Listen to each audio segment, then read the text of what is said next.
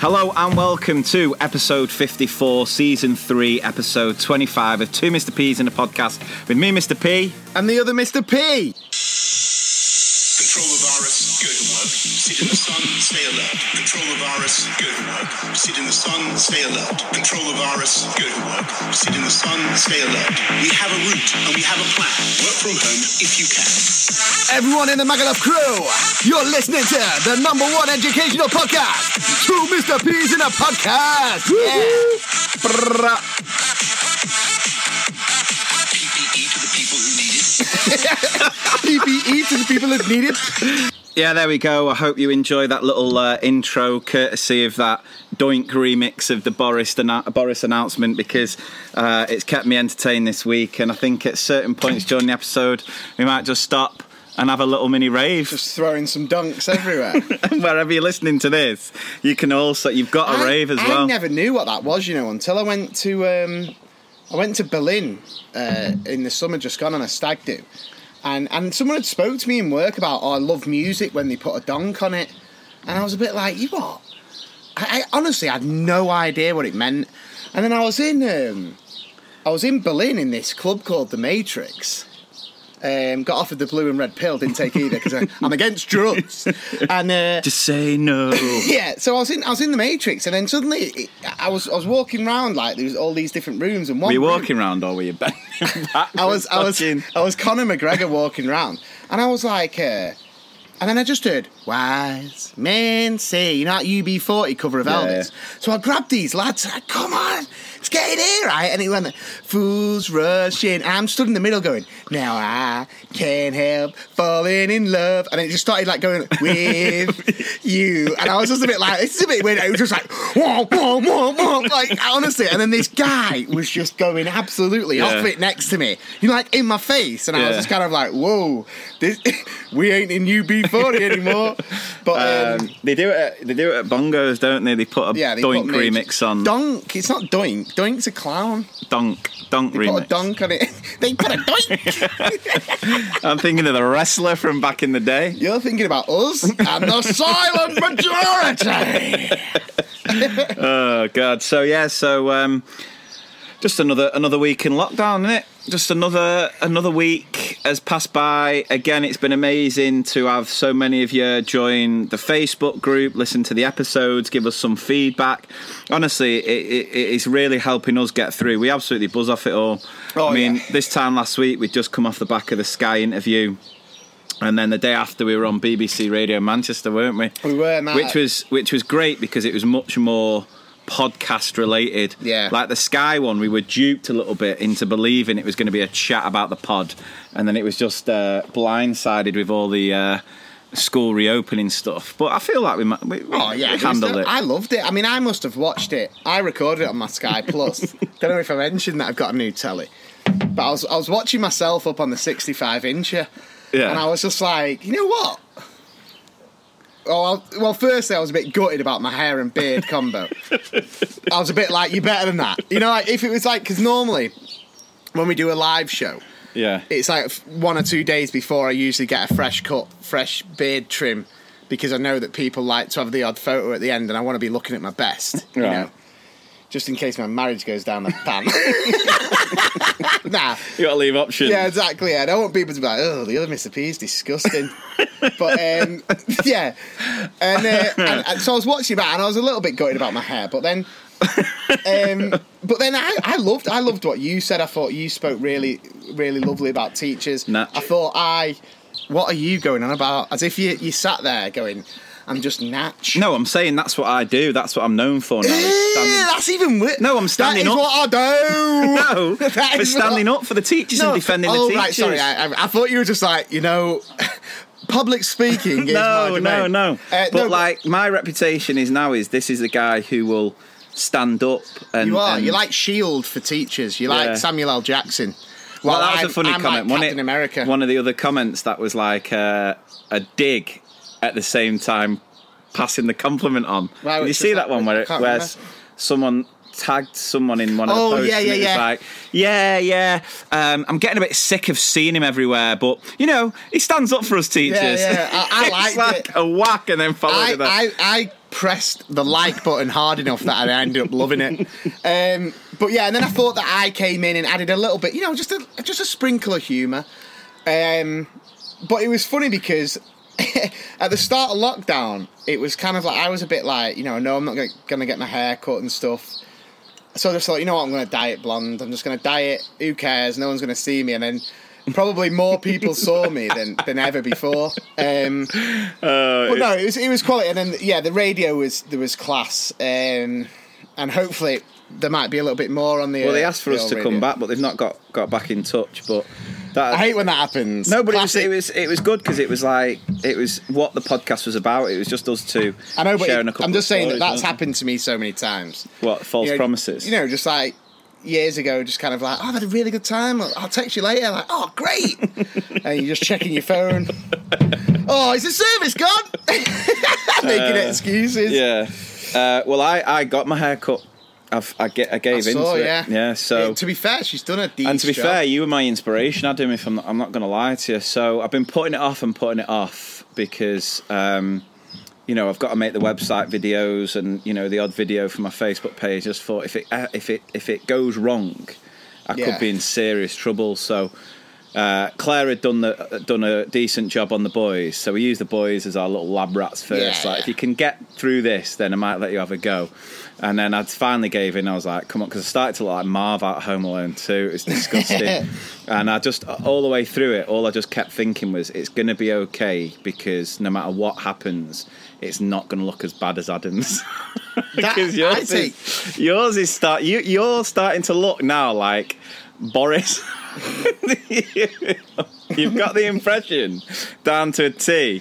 You've got the hair. If you had a shave and put on a suit and just mumbled your way through, you could definitely pass. Me in an interview. Yeah. No, I take offence to that. But no, your hair looks all right, to be fair. But yeah, cheers. It's been a weird week this week because. Obviously, last week was such a whirlwind, wasn't it? It felt like we were doing something every day. Yeah. And then it was my anniversary. It was my wedding anniversary, the Saturday just gone, where I celebrated 5 years married. Happily. No, all joking aside, it's been all right. But do you know what? I just didn't know, like, that each anniversary year had a different thing. Oh, yeah. And, like, So what's number 5? My wife's like one of them where she likes stuff like that. She's a bit of a traditionalist. Goes, bases it on her amazing nan and unfortunately deceased granddad and their amazing marriage. So she's very much like about them values, which I appreciate and I love. I love the romantic side. The theme this year was wood. You can imagine how much fun I had joking about that all week. My present's going to be easy.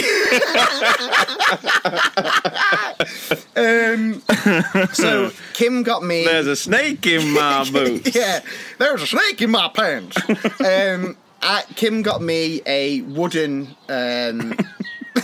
bottle opener, which just says, "Adam, happy 5th wedding anniversary. Love from Kim." Lovely. I've got it right here, haven't I? You can see it. I'm using it. Yeah. It is made of wood. Yeah. And then I got Kim this wooden love heart, which had all our wedding information on and information about 5 years. And then just as like a kicker, because I like to do this, I like to just go one up, because at the end of the day, when I drink a little bit too much and I need a way out, like I'm in the doghouse and I need the keys. I'm just like, but what about that time I did this? And so I got her a wooden frame, and inside the wooden frame was lyrics to our wedding song, but in the outline of like a man and a woman. So it was like, I don't want to miss a thing by Aerosmith, like written out full song, but as a man and a woman. I mean, come on, there's people listening to this who just the only song I remember from your wedding is the R. Kelly one, which hasn't aged well. The remix, my man's telling me no, because I made that video on the selfie stick. Great video. Was that tune? I don't even remember. Yeah. The big song at my wedding was Cheerleader. You remember when that was going off back in the day? But yeah, so we had our anniversary. But again, our anniversary is very difficult when you've got 2 little kids, isn't it? Like, And this is where I'm going to start. Obviously, I've been telling some great stories about Isla, but this time I'm going to tell some wins for me. All right, some wins for me. Now I'm going to start off with a week ago. We did the episode. I was running on adrenaline after speaking to Sarah Jane on Sky. Adrenaline or Scrumpy Jacks? Well, Scrumpy Jack was my fuel, and then I'm not gonna lie, I was buzzing about the Sky News thing. I was buzzing about the podcast, and I was for the first time in lockdown, I let myself just go for it. I was drinking, and I was drinking. You say this every week. No, but when I say go for it, so I got absolutely levered. To be fair, like really levered. So much so that I sent a Snapchat out at about 2:30, 3 o'clock in the morning of me watching myself on Sky, and then turning the camera to myself, going like, you can imagine. But then the next day comes, right, and I have got the worst headache. And I mean, this is the weirdest thing is, I was drinking vodka last week, and I've not drunk vodka in years. I'm a ginsman. But, the gin's gone. Been in lockdown too long. The gin has gone. So I cracked onto this vodka, and God almighty, did I it was near enough a litre. Yeah. So 1 litre Peter came out of retirement, and you know what 1 litre Peter offers. Anyway, so I got that's why I bought extra presents. And then, so I was struggling with a bad headache, and I was proper, like, ill. And I was just saying to Kim, like, Kim, have you got any paracetamol? I need some paracetamol. She was like, there's no paracetamol. I was like, there's got to be some paracetamol. Because I can't have ibuprofen. So I was looking everywhere and there's no paracetamol. I was dying. Proper like, ah. And then she's like, all we've got is Calpol. And I was like, just inject it into my veins. I was like, give it me. Calpol's so nice, isn't it? So I took 2 big syringes of Calpol. And I swear to God, you wouldn't believe it. It did nothing. It did absolutely nothing. If anything, it just spiked my blood sugar. You need to down the whole bottle for it to have any effect on you. True. And then this kind of happened. Do you ever have, like, when you wake up and you know that the day is going to be a decent day, or on the flip side, you just think, oh God, today's grim. Yeah. I'm going to give you 2 examples, right? But before I do, I'm going to throw it back to my school days. And I remember one of the worst days I ever had. I think I spoke about this on a really early pod. I left my brand new trainers with my PE kit on the bus on the way to school when I had PE. Oh, no. Right? No. And as I was walking into school and realised, oh my God, I forgot my JD bag. A bird crapped on my shoulder. Right? Just full on my blazer, bang. And I was just like, this day can do one. Right? I got up the other day. And in the morning, I'd made Isla a drink and we were having breakfast. And I'd filled myself a full pint of squash. Right? And as I turned, I hit the pint of squash and it went... because it's not like spilling a tiny bit of a drink, is it? It was a full pint. Oh God! Went everywhere, and like when something happens, you start getting dead hot. And I was just like, oh my God! And I was gritting my teeth, and I was just like, oh, I can't believe that. And then to resound my misery, the night before, Kim had put all these new child locks on the cupboards. Right. Now, I've got a feeling she did it for Max, but I don't know whether she's trying to trim down my snacking. Yeah. Because it was impossible to get into the crisps.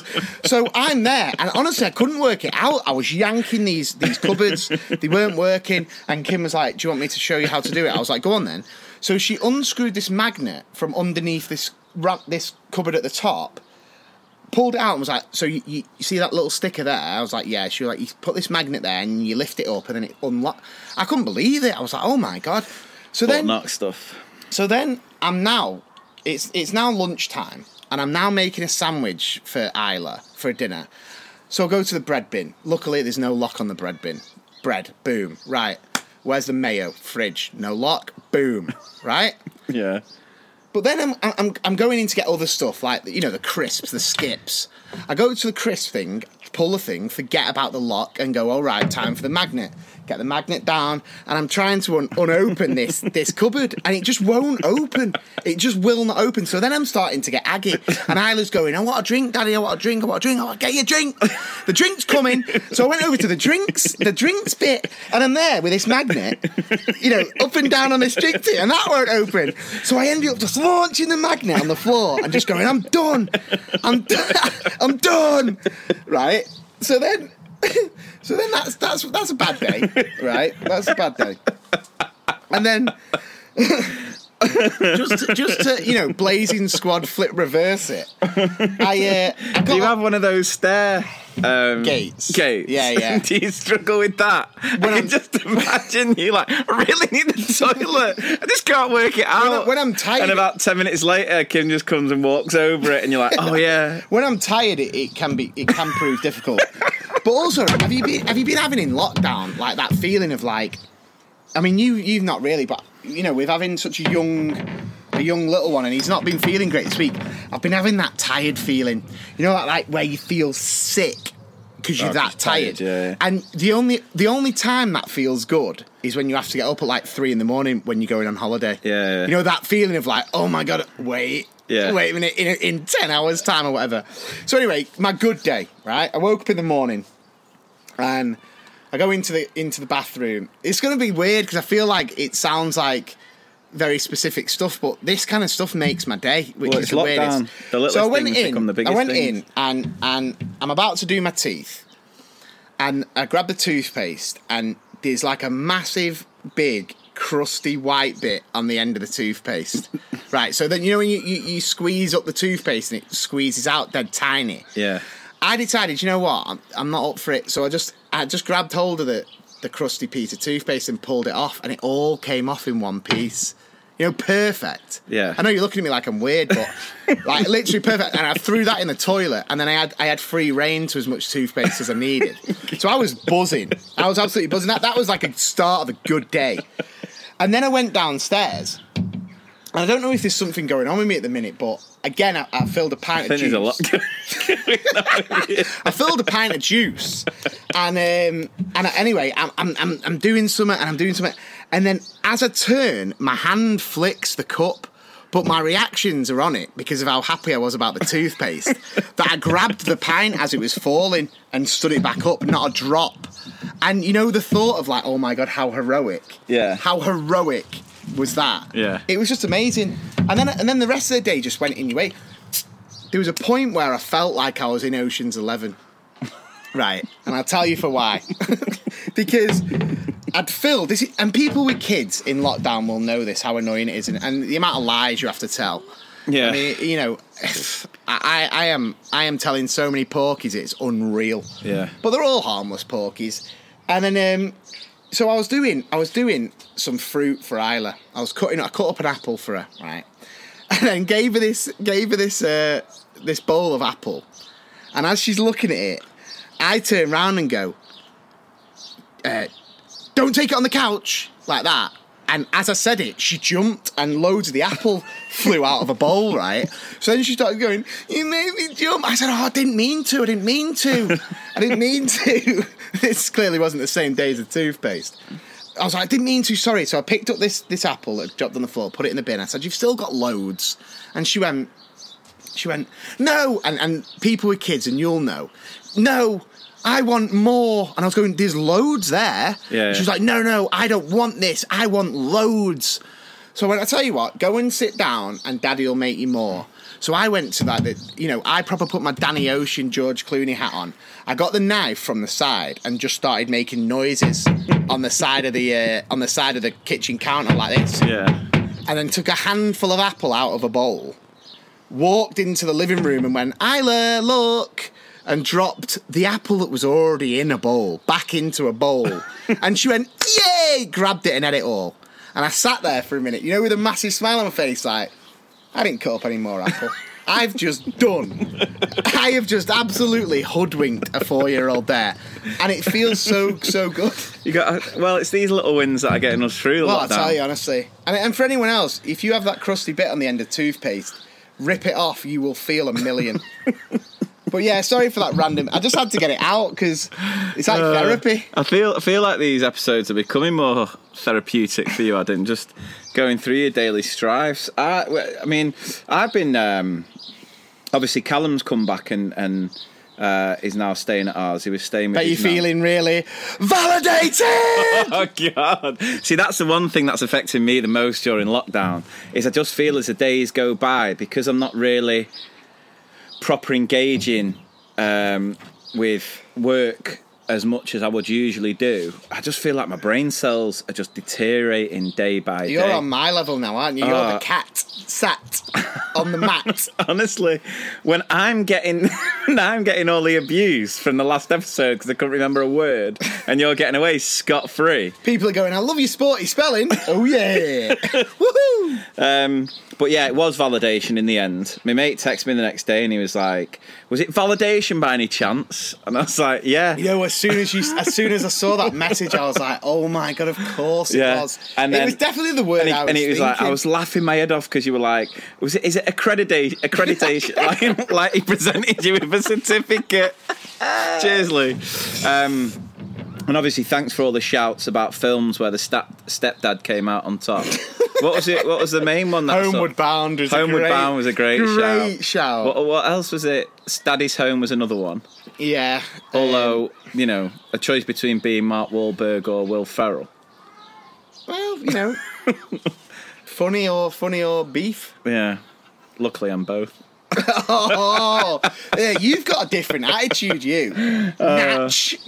Now you're saying you're beefy and funny. I can firmly tell you that you're not funny nor beefy. I am beefy. You are. You're Mick beefy. Yeah, I'm not prime rib. Yeah. So Timo. So he's brought his bike back. So I started going on a couple of bike rides. All right. And it's been pretty good actually. Although stabilizers. No, stabilisers are off. Although, my backside, after doing like an hour's riding, honestly, the pain. I don't know how people do it. I don't know how people can cycle for like hours. Enhancing drugs. That must be what it is. Just injecting some cushion into the behind. Honestly, I love the bike because what I've not realised in the 30+ years of living in Stretford/Urmston in Manchester is that the Meadows, like, I think we went once when I was a kid. I went to the Meadows, yeah. I've not been for years. But I didn't even know it was all there.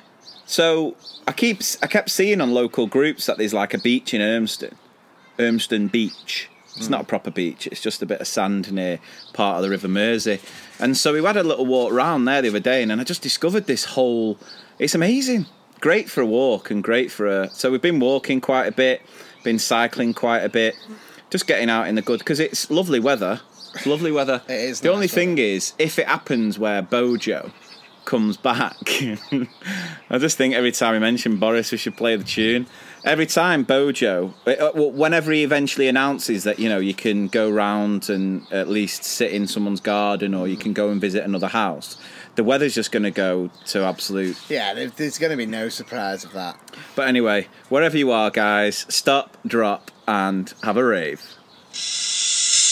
Control the virus, go to work. Sit in the sun, stay alert. Control the virus, go to work. Sit in the sun, stay alert. Control the virus, go to work. Sit in the sun, stay alert. We have a route and we have a plan. Work from home if you can. I could just imagine people like...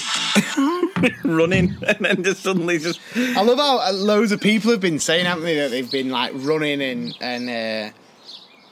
running and jogging and sprinting whilst they've been listening, and I find it hilarious. I love it.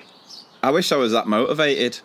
I mean, we're literally sat here supping some beers, talking absolute nonsense, and people are just... I can't believe how many people listened to the last episode, and if they all listen to this one, they're going to think that my day was made by pulling the old crusty toothpaste off my toothpaste tube. Oh, God. So, apart from that, and then obviously I finally got the hot tub working, so I've been in that for quite a bit. Funny the other day, like, I got in the hot tub after tea, and the kids always want to come in, and then Harry was in the hot tub with me and he was desperate to get his ice cream. But I was like, if you go out, you can't come back in because you just bring all the dirt in with you. Once you're in, you're in. So he was like, I could just see him thinking, like, how am I going to get this ice cream even though I can't physically go? So he's like, Lily, can you get my ice cream? And Lily's like, no. And, and you could just see him think, go, I'll let you have a bit. And then she went, right. And he went, oh, no. You could just see the immediate regret of having to sacrifice some of his ice cream. And he was so disappointed in himself that he'd ended... What ice he just cream said was it? Oh, it's just, like Cornetto or whatever it was. But he was so gutted that he realised he'd managed to get the ice cream, but the sacrifice of giving Lily some, absolute terrible. I'll tell you what was funny though, the other day, one of my highlights this week, we were in the park the other day, letting the kids practice the bike, cycling on the bikes and that, and we're sat and there's these two women. I mean, they're only sort of youngish, but, proper rough. Yeah. Like rough as toast. Chavy McGee's. Oh, absolutely. And one of them is just on the phone, loudspeaker, just effing and jeffing like there's no tomorrow. Nothing better than effing and jeffing. What is jeffing? What have you ever? What is Jeff? I've thought about this for years. No, Jeff. Effing and jeffing. I've never known what jeffing is. I mean, obviously effing, I know. But what the hell? I would love to know what jeffing is. It sounds well, anyway, brutal. she was doing it. She was jeffing. But she came out, because obviously me and Claire then do that typical thing of giving each other the eye, like, oh my God, what we're doing. Because she was just in front of the kids as well. They're cycling round and she's just like, I'm not effing having it. Do you think I can effing pull 160 quid out my effing ass? Yeah. Going on with herself. But then she said something that I just... she went... So she was going on, I don't know, it really intrigued me, the conversation. Cause It was like an episode of Jeremy Kyle, because she was on the phone to... I think it was a bloke... because she was going mad at him, because she's going, well, it's your 12-year-old daughter that you're letting get in on the train to Blackpool so she can see a boyfriend. What would you do if you heard the guy repeat? Doubt it. Yeah, honestly, it reminded her. And she's going, I mean, what are you expecting me to do? Pull 160 quid out me effing out? I can't do that. We're in the middle of a pandemic.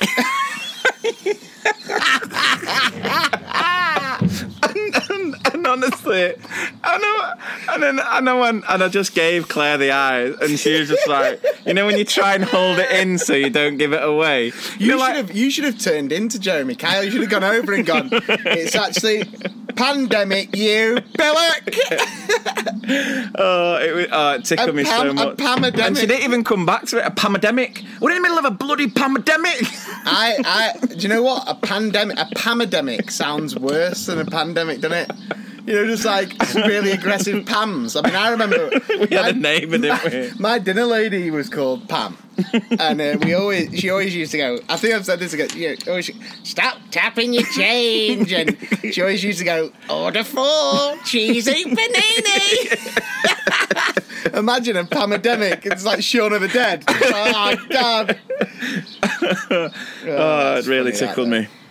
Really tickled me. So I hope everyone's really, staying safe, controlling the virus during this pandemic. Staying alert. I want to say, obviously, some people have, because it's not necessarily listener stories, but just reactions to episode 53, really. Seems to go down well. Yeah, I thought it was a great ep. Hopefully people like this one. I mean, that confession. Oh, that But confession. we have got a couple more that have come in. The thing is, you think about how many people there are in the world. Think about how many people went to school, how many teachers there are. There's pure juice. Yeah. There's absolute There's juice. been a few that I'll warn you now, just aren't juicy. Just dry. No, but there's also some that we've... There's also some that we've pocketed away for the lives as well. Yeah. That are arguably too juice. Yeah, they are too juicy. I was going to say they're too wet. There was a couple of the stories that came through, and it was like and I'm like, I've done that. That's not even. I've done that. I'm pretty sure most teachers do. I once took a number 2 in the disabled toilets. That's where I always go. Do you know what I mean? I always go there. But yeah, so we had Stacey. who said, I'd listened to the latest episode and was listening to the bit about the condom stress balls, which was hilarious. When I remembered an embarrassing event from my teens. All right. Now, this is the bit that got me. My mum used to work in a condom factory. Wow. Imagine that.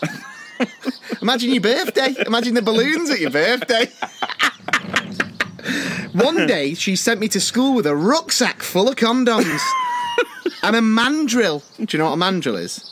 I don't know what it is, but she explains it. Thank you, Stacey. A penis-shaped rod used to check for any defects in the condoms. All right. So basically, like a... Yeah. What could you compare it to? Well, just exactly what it was. Yeah. So then I had to take all the condoms to the science teacher for sex ed class.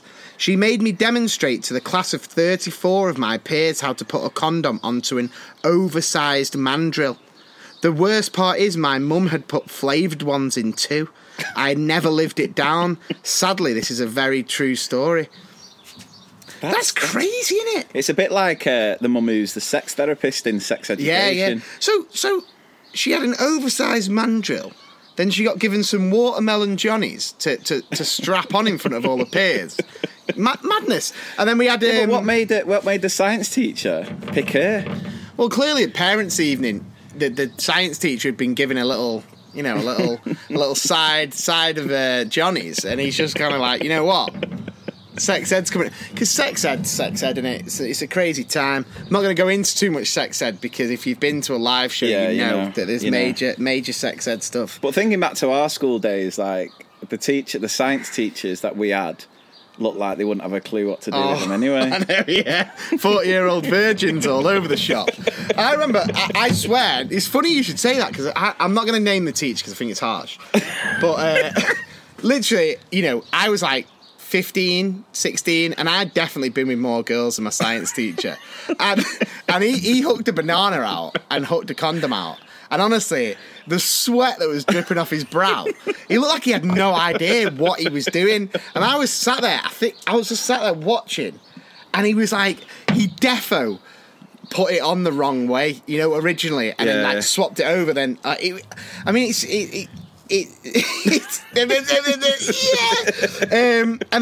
there was this one, loving episode 53, sharing horror stories. We had an amazing year 5 girl who had mild learning difficulties, but she was a real asset to the school. Gorgeous child. During an Ofsted inspection, the inspector ate lunch with the children, as staff do regularly. Fortunes conspired to end up that Mrs. Ofsted was sat opposite our darling year 5 girl. Was always going to happen. Yeah. Who promptly leant over and stuck her fingers in her custard whilst proclaiming, "Ooh, my favourite!" licking her fingers and going back for seconds. A new dinner was sourced for Mrs. Ofsted very quickly. What, in the Ofsted's custard? Yeah, did you not get that? I thought you said in her custard. No, the girl. Let me go back. Yeah, who promptly leant over. Ah, right, yeah. So, if you didn't get that... I wonder what she did. Was it just pure... and the Ofsted inspector had a bowl of custard? To be fair, that was Becky Turner. Becky Turner, cheers, Becky. But... Sorry that Lee couldn't understand. That's what I mean. I'm losing it. You need to put it in Comic Sans for ICT to understand. This is in Times New Roman. This lockdown, you're slowly seeing the descent into madness. I'm struggling. You're going to spell like Mr. P wrong or ICT wrong in one of your courses. Like ECP with Mr. T. Ah, pitiful. I ain't getting on no course.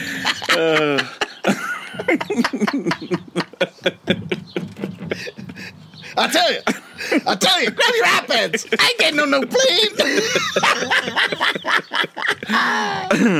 No, it's been amazing. All the feedback. It really, I absolutely has. love it. I've loved it. We've had loads of stories, absolutely loads, which we will get on The to. thing is, the podcast, even if we have 0 listens, we're still going to do it. So yeah, even if your stories will get read out. Whether it's now, 2025, whatever. Well, there's just so many to get through, and It takes ages reading through them. They do give me a bit of a giggle, though. So we'll get into a few of them later on. But I think, first of all, if you're going to start with a feature this week, I think it's just got to be... It's got to be this one.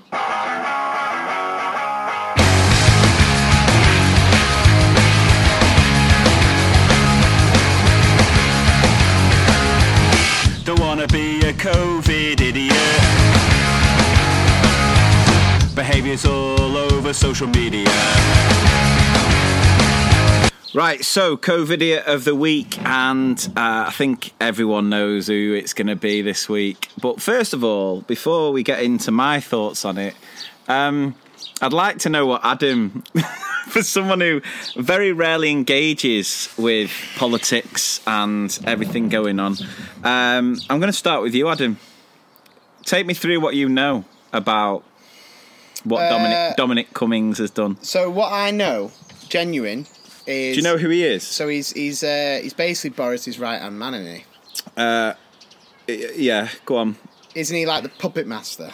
He is the puppet master. So he's someone who works close to Boris. He made some like 200 odd mile trip to, was it Durham? Yeah.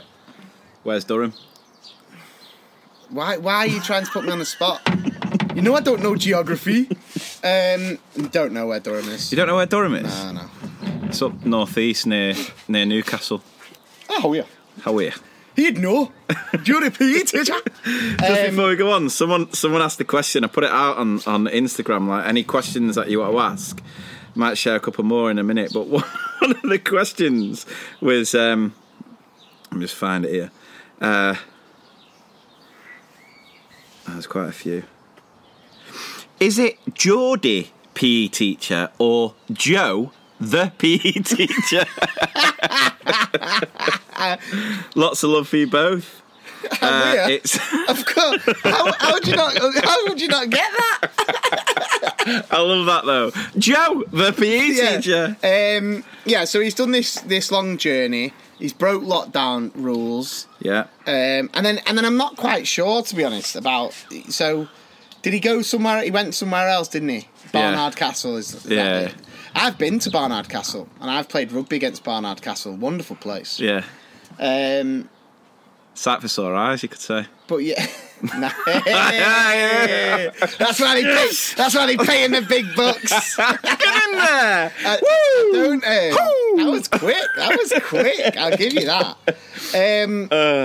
Yeah. So what else do you need to know? Is that right or wrong? Yeah, I think you've got the basics of it. So to really understand how bad this issue is you've got to know what this guy is, because the best analogy I can use with Cummings is like Palpatine in Star Wars, right? You don't see him, but he's pulling all the strings. Right. Do you know what I mean? He is the ultimate dark side. The emperor.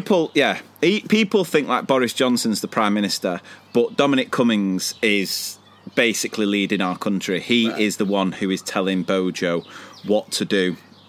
He worked very, very closely with Michael Gove to do all the education reforms a few years ago, which I know a lot of teachers aren't fans of.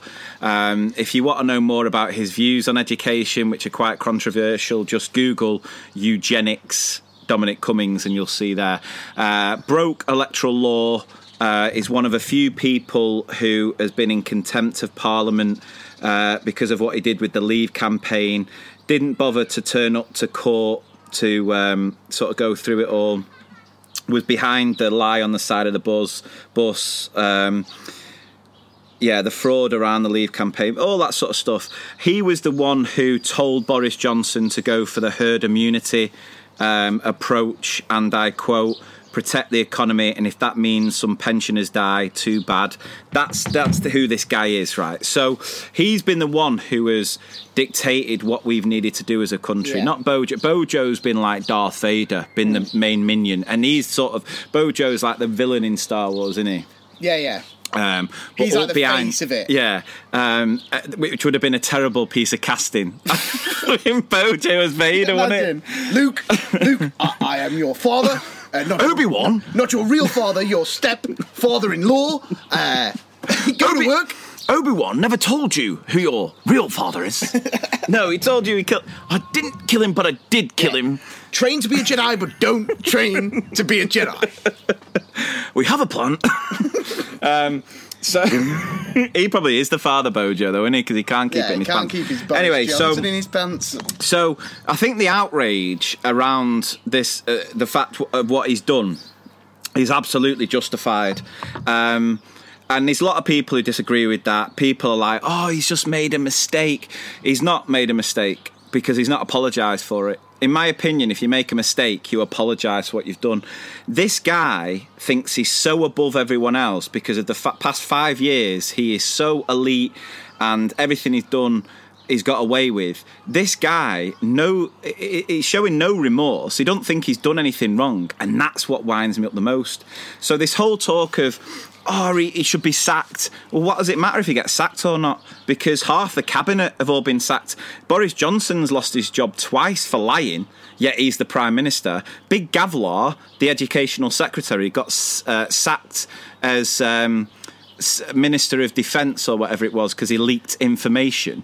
By the way, he sounds like the gopher in Lady and the Tramp. I thought he sounded like the weird old guy from Family Guy. Family Guy. Yeah. I thought when you said he lost his job because he invited some kids for some popsicles. No, but he basically leaked information, and now he's in charge of education. So my advice is don't give him your Twinkle password because he will print out every display in the land. He would do. So Priti Patel, the one who can't add up. Yeah. We've had 5,000 million, billion, Yeah. She got sacked for something. But so this whole outrage about... I feel pretty Patel. This whole outrage, oh, he should be sacked. Why does that matter? Because if he does get sacked, a couple of months down the line... He'll be the manager of Man United. Bojo's going to have him back anyway because Bojo cannot function without him. So the thing that winds me up the most about this whole drama, this whole is the complete and utter lack of remorse and the complete and utter lack of understanding of what the rest of the public has gone through. Because I think what he's had is, with power comes just a complete lack of empathy. Yeah. You know, he thinks he's above it. He's basically turned the famous Spider-Man quote on its backside. If he would have sat there... With great power comes great responsibility. He's changed it with great power. Do what you want, mate. If he would have sat there and he'd have said, I'm really sorry for what I did, but I was just so... bothered about my kid. But he's gone, I've not done anything wrong. And he's come out with all... that's what just really... I agree. Really winds me up. The thing is, I don't... Sorry, go on. No, it just... I'm frustrates trying to me... stop you before you go really off. Well, what frustrates me is the sacrifice everyone else has made during this time. Now, for us, obviously... it's been tough, but it's been nothing. Like, in the grand scheme of things, it's been nothing. Yeah. I don't really know anyone directly affected by it. You know, obviously you hear of the deaths. With the whole approach to it from this government has been absolutely shambolic. Anyway, the fact that we are now top of the world for the most amount of cases per million population is embarrassing, right? The whole approach to it has been absolutely embarrassing, but the government completely underestimated us as a public, which is what they always do.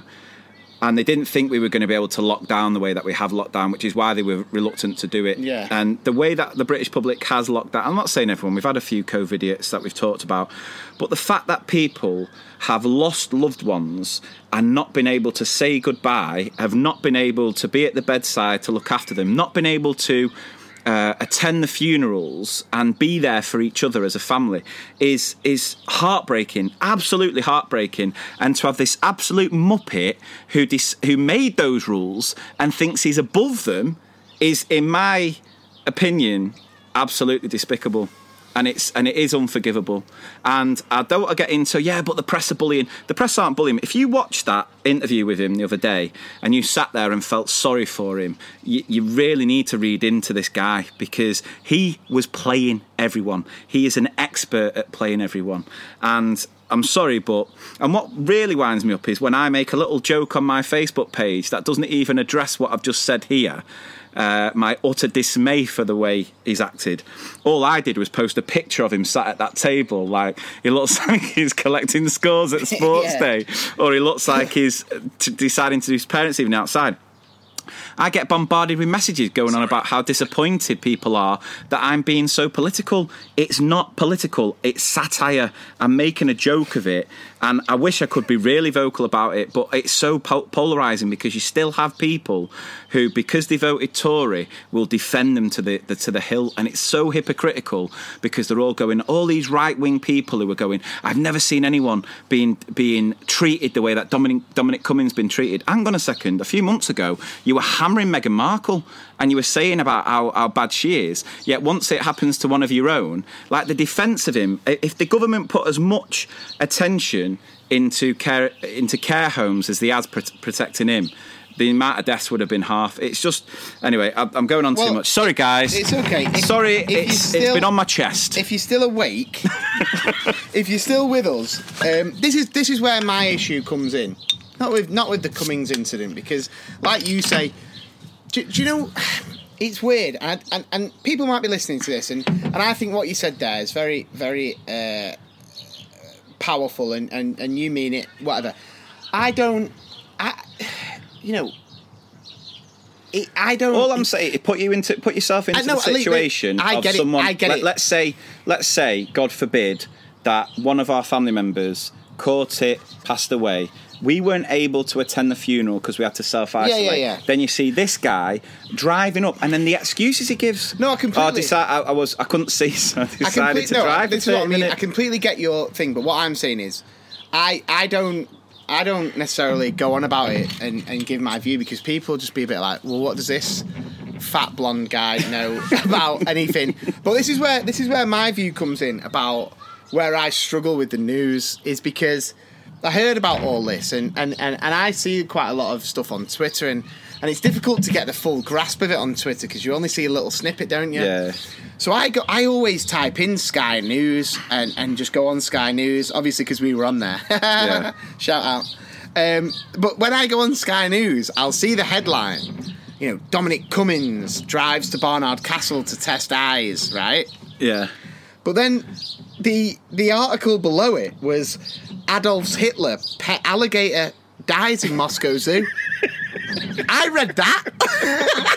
I read that story, and then again. I didn't know Hitler had a pet alligator. I know, yeah, this is what I mean. Great news, and well, not great news, but interesting news. And then there was one where it was like, Boris, needs to sack Cummings. Underneath that was, 3 brothers are hospitalised in Bolivia after letting lethal Black Widow spider bite them so they could become Spider-Man.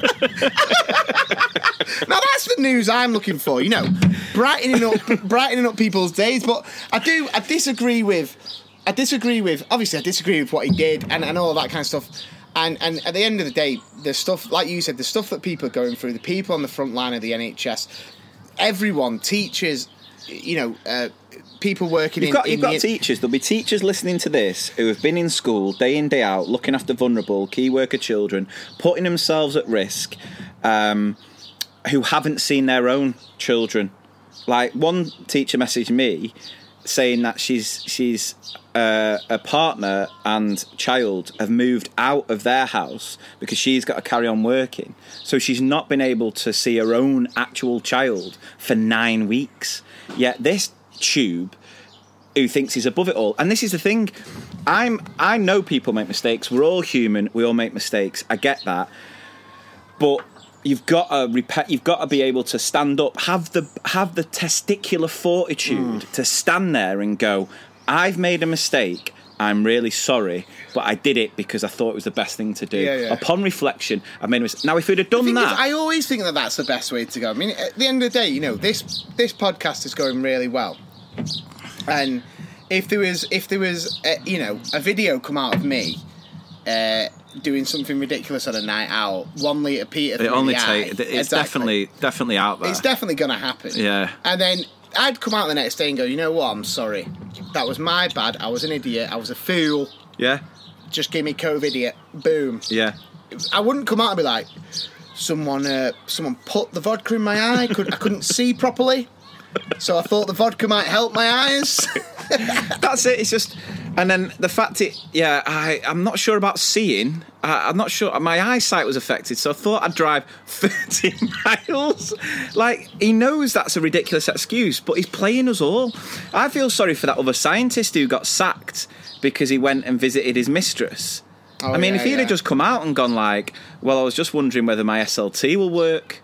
Small little Todger, throwback to episode 53. Yeah. If you're just tuning in now to episode 54... I wasn't sure whether my SLT will work, so, I visited my missus just to see if it was... And then everyone had gone like, yeah, fair enough, It's just stand up, admit what you did was wrong, and then we can move on.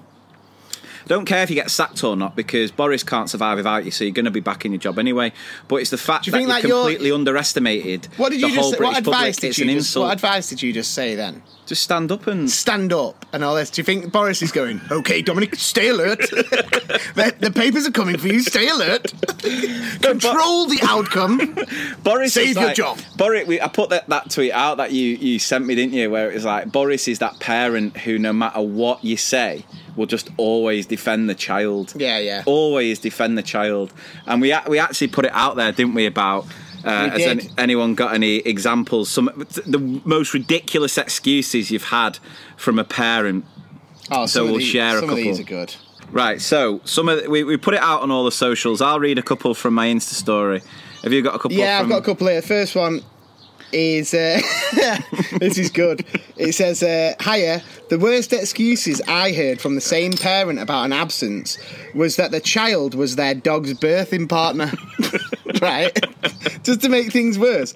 And on another occasion, the dog was having their period, so the child couldn't come into school. I didn't even know dogs had periods. Of course they do.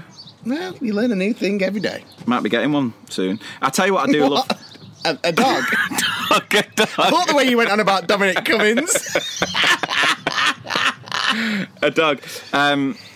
I love the fact that obviously we talked about on the last step, and I must have had a few, I can't remember how many people, but get in touch and say, oh, well, these are the breeds that are hypoallergenic type dogs. Just really care. Just love that sort of stuff. Right. He's not in school today as Tesco didn't have his favourite bread for his sandwiches. A parent once excused her son's appalling temperament by explaining he was once descended from Russian aristocracy. They were tired. Me too. You didn't see me rugby tackle a member of staff, though. That's brilliant. This is a great one. I had a child who was hitting and kicking the other children a lot. The parent said the reason for this was his son hadn't learned how long his arms and legs were yet. Stretch Armstrong. Not an excuse, but a parent once requested a meeting with me and the head teacher because I stole her daughter's purple Bratz pencil sharpener. Just to be clear, I didn't. And then my last one is informing the mother of a 7-year-old that he had tied up a 5-year-old with skipping ropes and pulled his trousers down. She responded with, "Oh, well, I know that family. He was asking for it." My sister ate my homework. I knew the sister. She was feral. I fully believed him. He got in a fight, third one that week, because I didn't give him Cocoa Pops for breakfast. He just doesn't like you, so he will continue to ignore you and act out. Jesus. Be more honest. Yeah.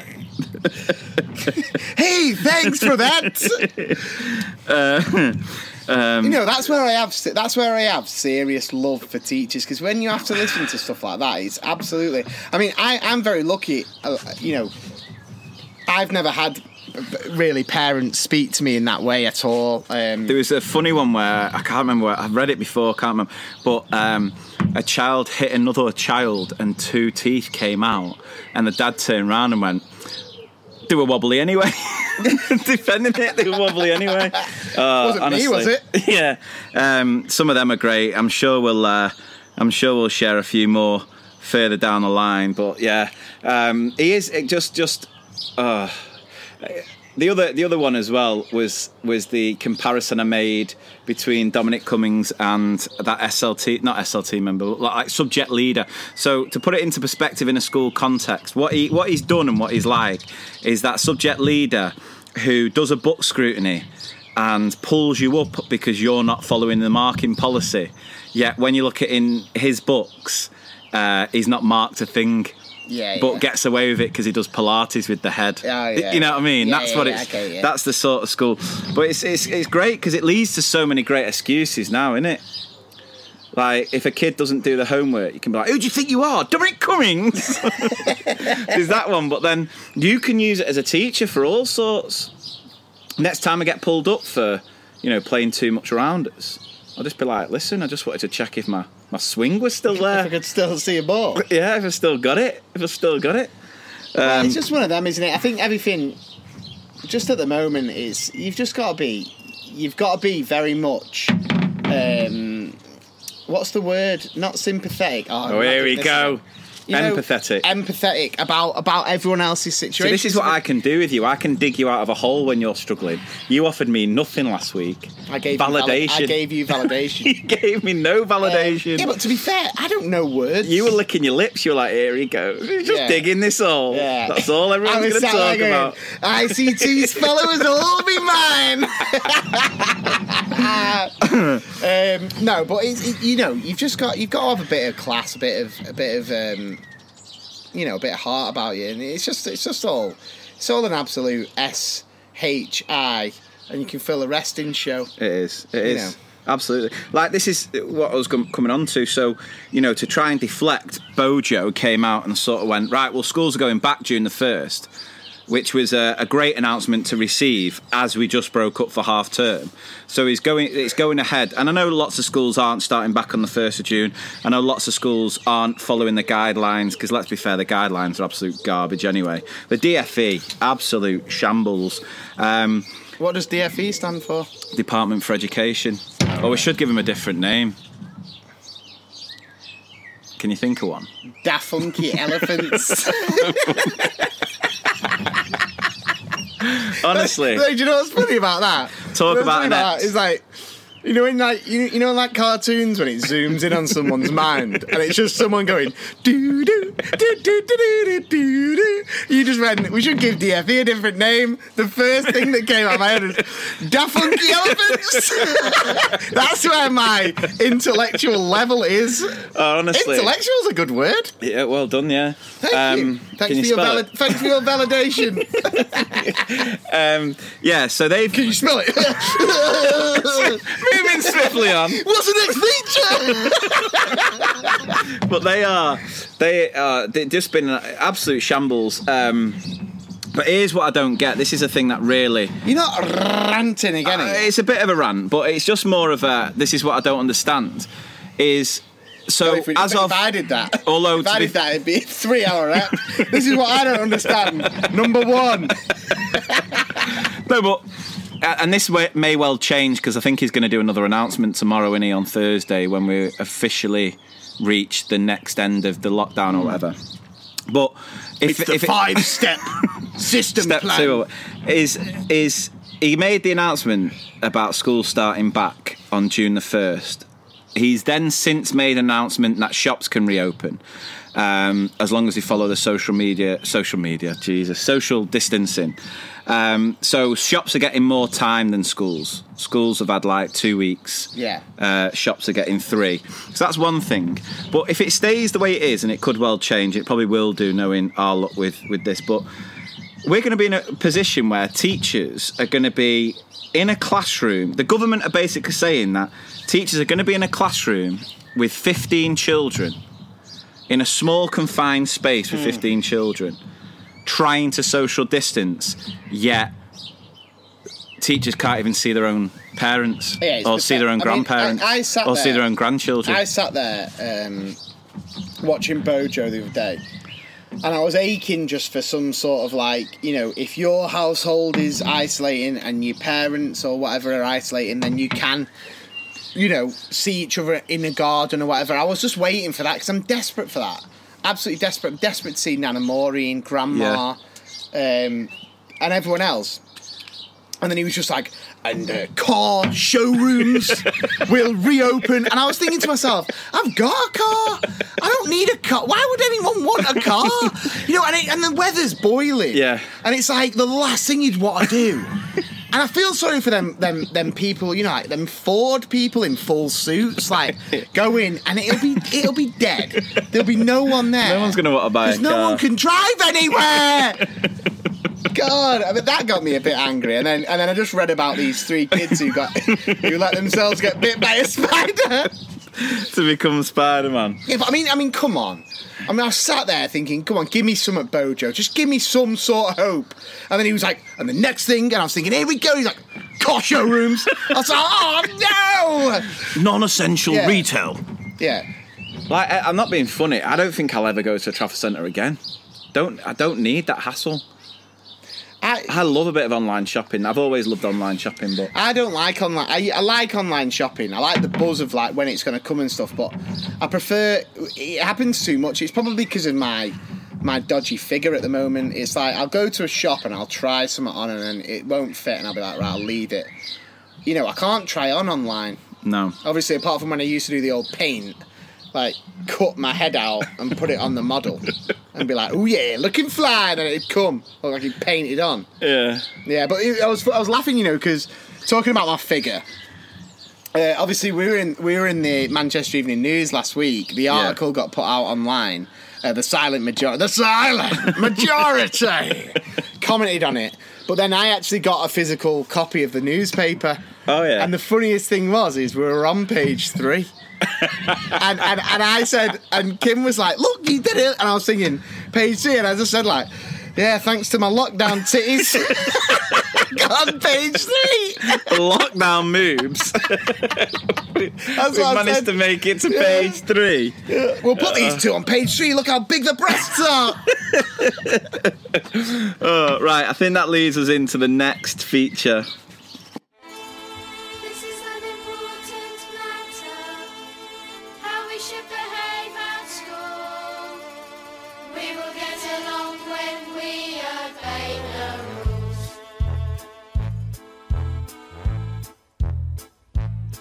Okay, so diabolical leader of the week, and now this is one that, you know, I don't want to do this feature during this time because I just know how hard everyone's working. Yeah, right. I know, and obviously we could have easily tied in diabolical leader with. Oh God, I knew you were going to bring it back. With Cummings, he's like Billy Zane in Titanic, isn't he? I have a child. Billy Zane.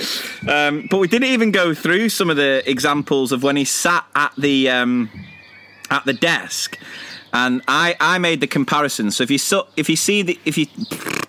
the interview where he's sort of sat, and I put a tweet out saying I can't decide whether he looks like he's doing Parents' Evening in the Sun, keeping score at Sports Day, or he's got the worst table at Enterprise Day.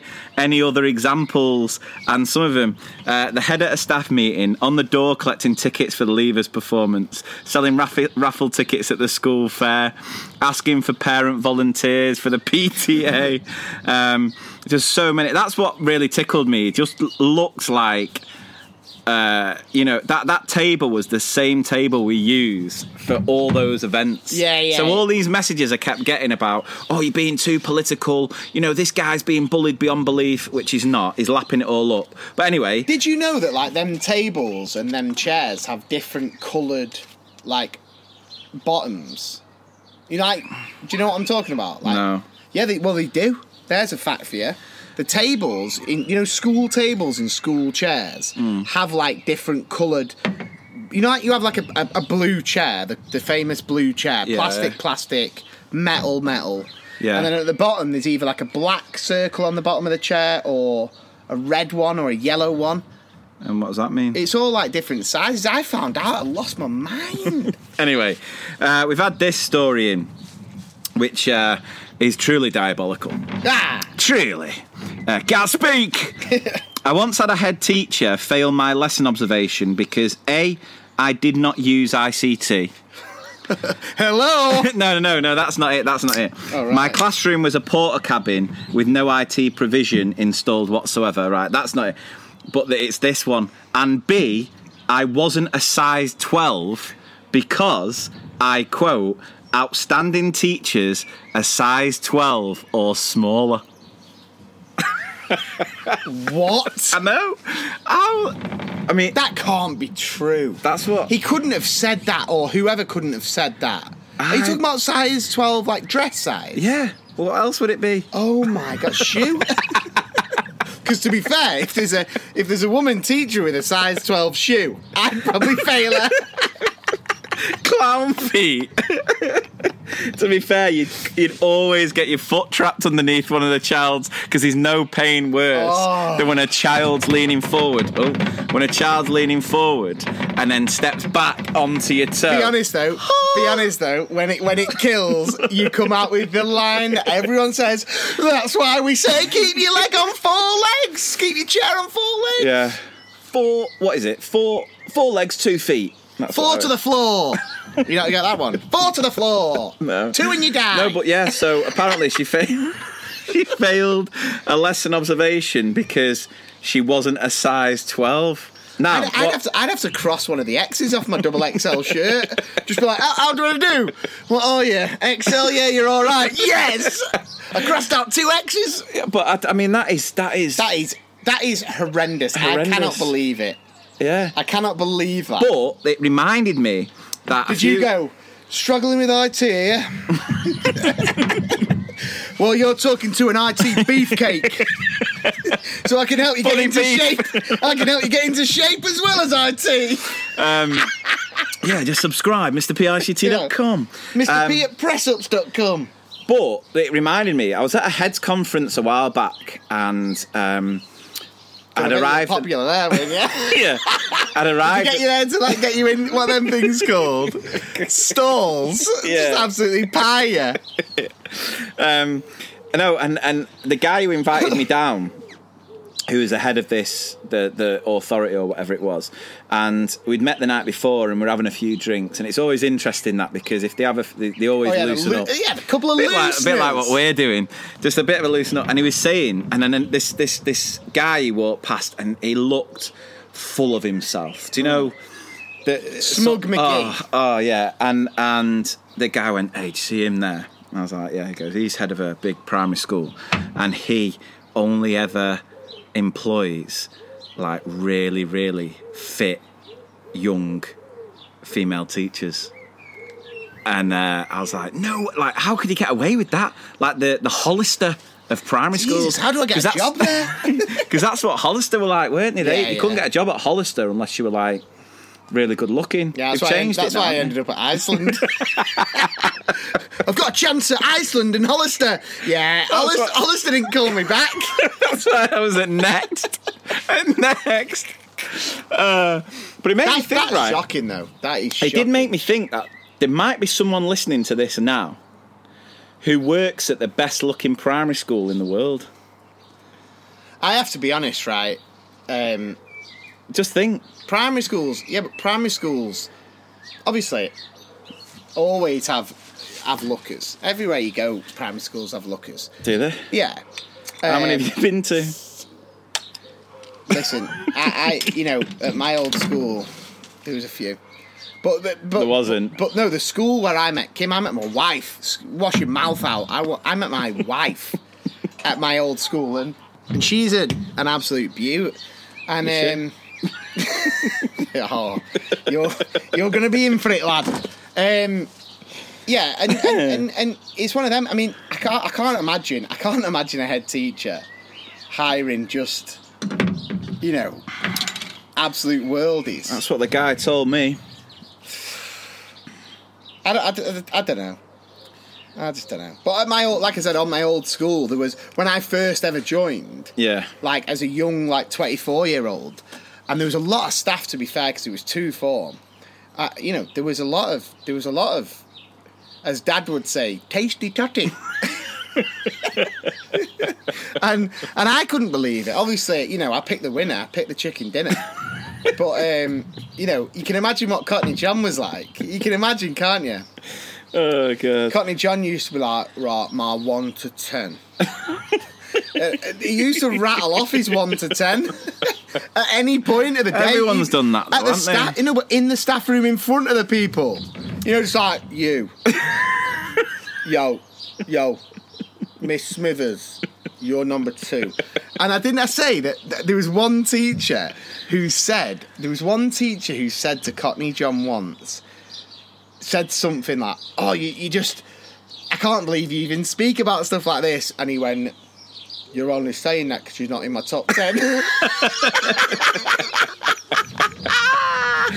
Yeah, I reckon, listen, everyone's had that conversation. You sat there, you're marking books with your teacher BFF.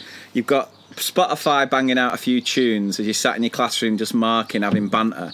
If you've not sat there with your teacher BFF and reeled off a top 10 or parent... Or the old SMA.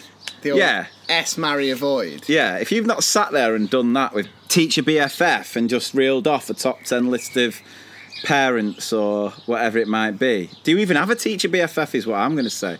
Well, they're I the hope sort of so. conversations that help you get through a huge marking sesh.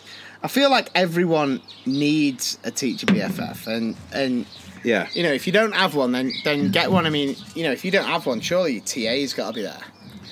Well, no, teacher BFF, when I say teacher, that can be any member of staff. No, of course, yeah. So, yeah, so you get whoever that head teacher is who gave the feedback. That's unbelievable. That you can't be outstanding because... Well, you are truly diabolical. But it reminds me of the advice that I shared on my Facebook page ages ago. This advice that we got that was in like a student-teacher manual that said, you know, tip number 56 or whatever it was.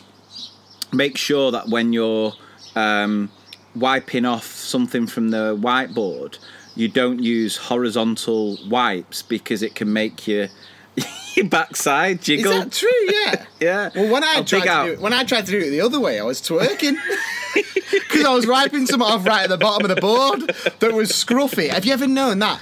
You know, when you're writing on a whiteboard and then as lower as it goes, it gets well more scruffy. And at one point, you're holding the pen right at the end to try and not like cramp your arm, and it looks well scruffy. When you're trying to wipe that, I just want to make a twerk. get jaggy on it.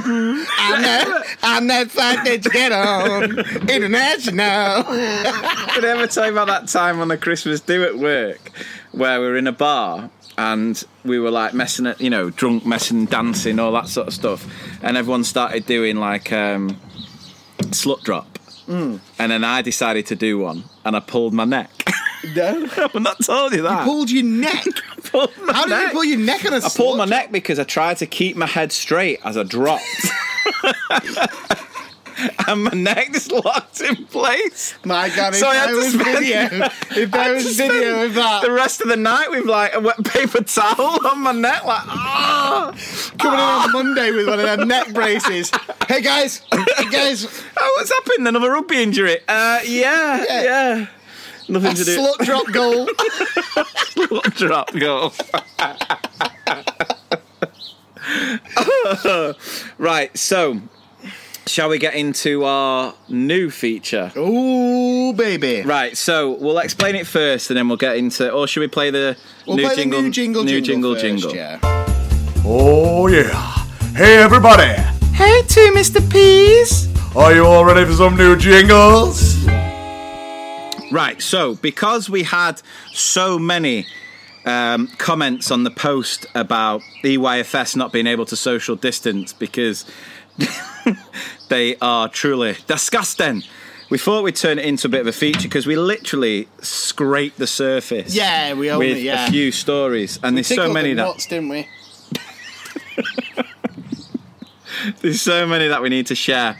So we have got a new jingle about how, you know, as a teacher, you go through some truly disgusting yeah, things. So this is, we're going to call this the disgusting things you find in primary schools, aren't it? Yeah, right. So here's a jingle. We hope you enjoy this one.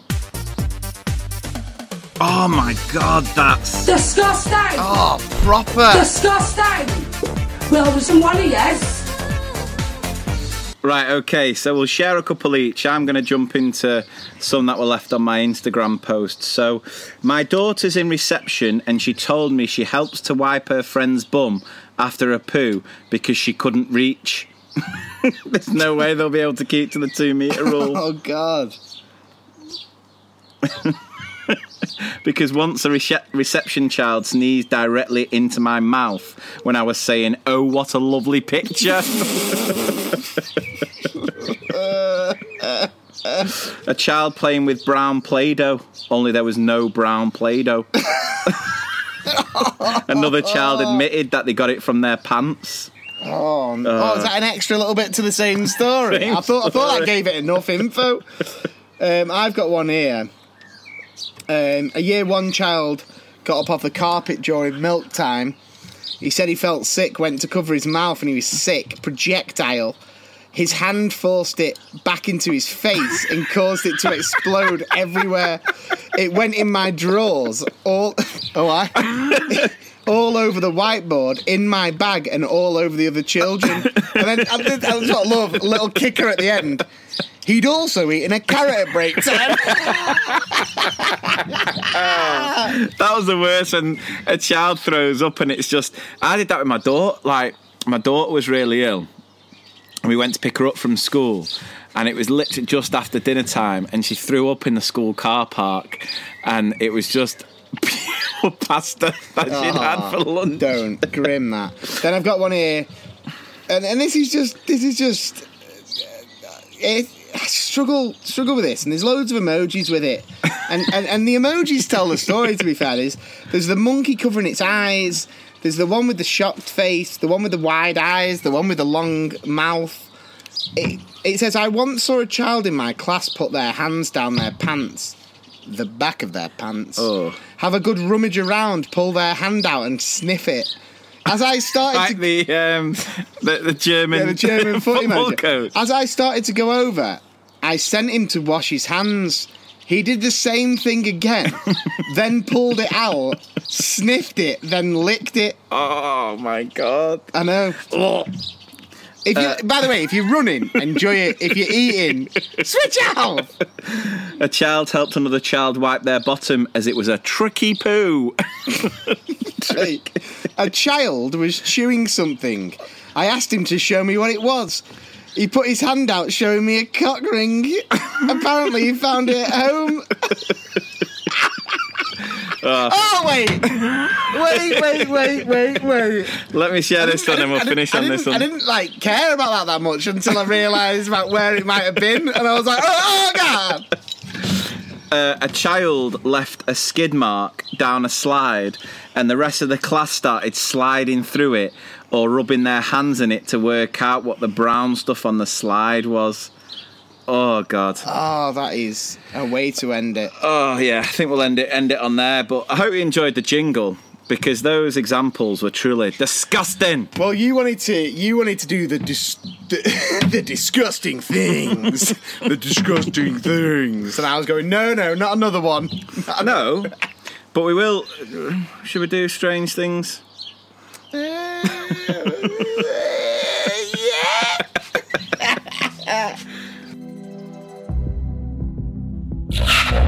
The strange things that happen in school.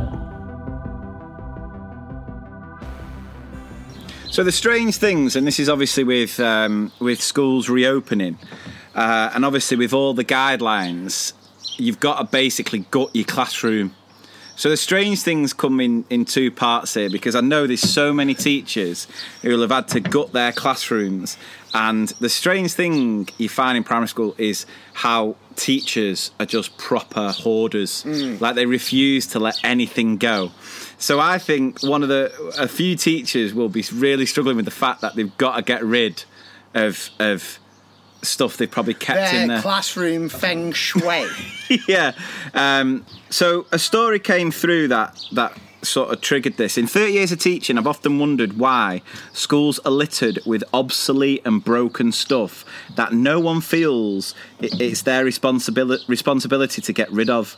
During a recent cupboard clear out, which I think will be because of you've got to gut your classroom. Yeah, of course. I found 3 broken rusty paper cutters, a class set of Hayden Junior English from the Dark Ages, practice SATs papers from children who left 5 years ago, 1 million protractors that were so ancient you couldn't read the numbers on them anymore, and my favourite thing, which I was the only staff member who recognised it, a blackboard and chalk compass. Ooh, I've never seen one of them. Yeah, I mean, you will find... Though, aren't they? Protractors for scratches and stuff are terrible. Yeah. I am thinking of the right thing, aren't they? Like semicircle...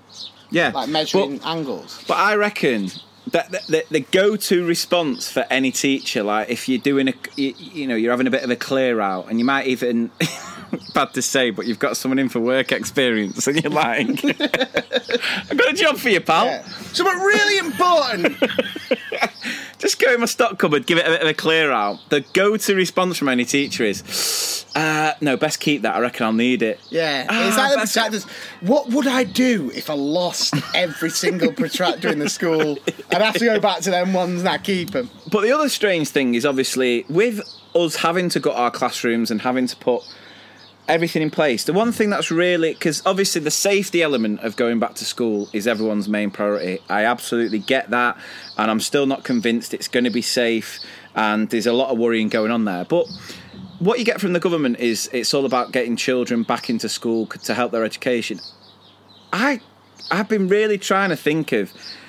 I just can't stop coming back to this idea of it's not going to be school for the kids. It's not going to be school. Like, I've seen a few tweets, kids, and I've had a few messages from teachers going, have you got any idea of what I can teach where you're able to do it and keep your social distance, especially like playground games? Oh, yeah. Like, have you got any games you can play at playtime that doesn't involve... Like, I mentioned Mike Bassett last week. It's going to be that Mike Bassett scene where they forget the balls for training. And right, everyone stand 2 metres apart, you're going to do invisible kick-ups. Yeah. I just honestly think if you do something like that, if you do something like kick-ups or throwing a ball in the air and catching it, there's always going to be the one kid who can't use equipment. Can't use equipment unless you're going to wash it afterwards. Well, I'm just saying, like, if you did use imaginary catch, imaginary catch. You dropped that one again, Johnny. I just caught an absolute worldie. Yeah. I just really struggle with.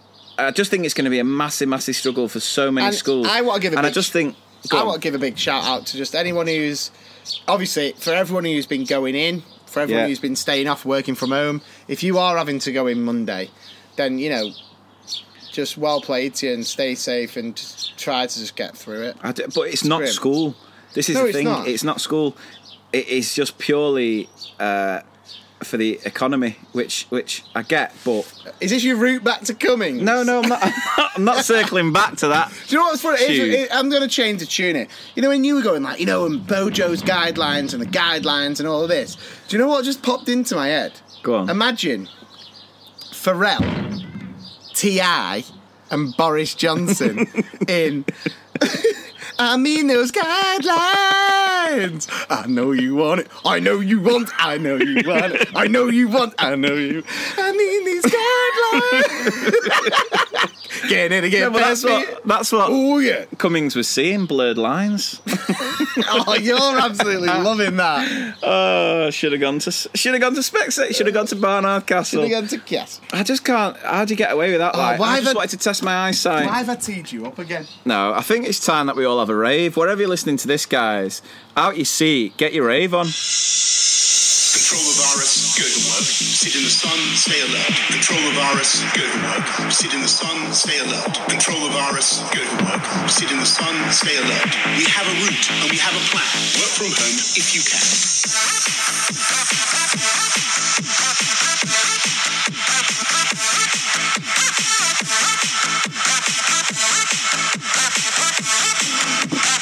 PPE to the people who need it.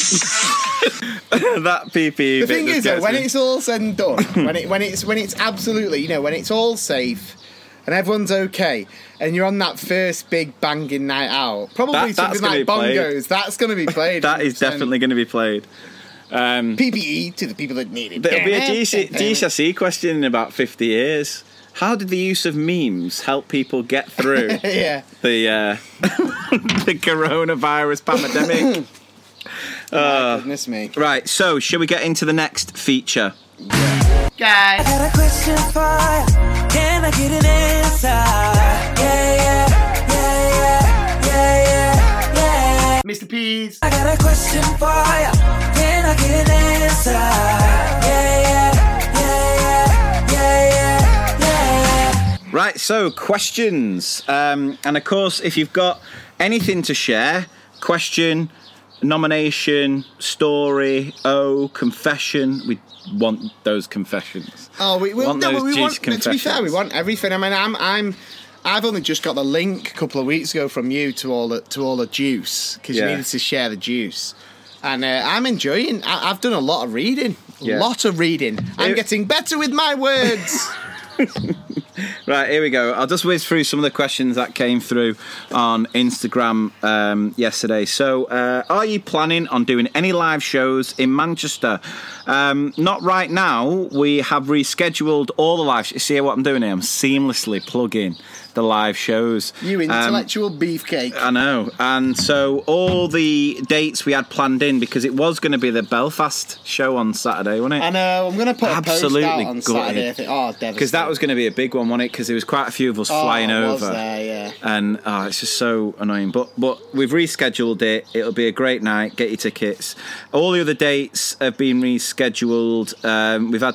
We've had to change the Norwich date. So the Norwich date now, 15th of May next year, which is the week after Sats. So that's going to be a big one as well. That's going to go off. But we are hoping to get more dates booked in, and we will definitely do another Manchester show. Obviously, at this time, it's difficult to know when things are going to go back to normal. Exactly, yeah. And there's a lot of talk that it just won't go back to normal. And that's the worry, innit? But we'll have to just wait and see. You're glass half empty. I'm glass half full because I always fill it to the brim. Well, you never go medium. Exactly. Right, so if you could remove one element of the school day, what would it be and why? If I could eliminate, did it say? Yeah, remove one element of the school day, what would it be and why? Well, does it affect learning? Because I'd just get rid of the morning. No, I'd get rid of the afternoon. Well, to be fair, just get You rid you never get the kids to do as good a work. No, the work they produce is always better in the I'm morning. just more thinking that physical activity normally, in the good stuff, in like this time of the year, is always like rounders in the afternoon. So I'd get rid of whatever comes before that and Just keep do rounders. rounders. Yeah. What else about school do I not like? Would I remove?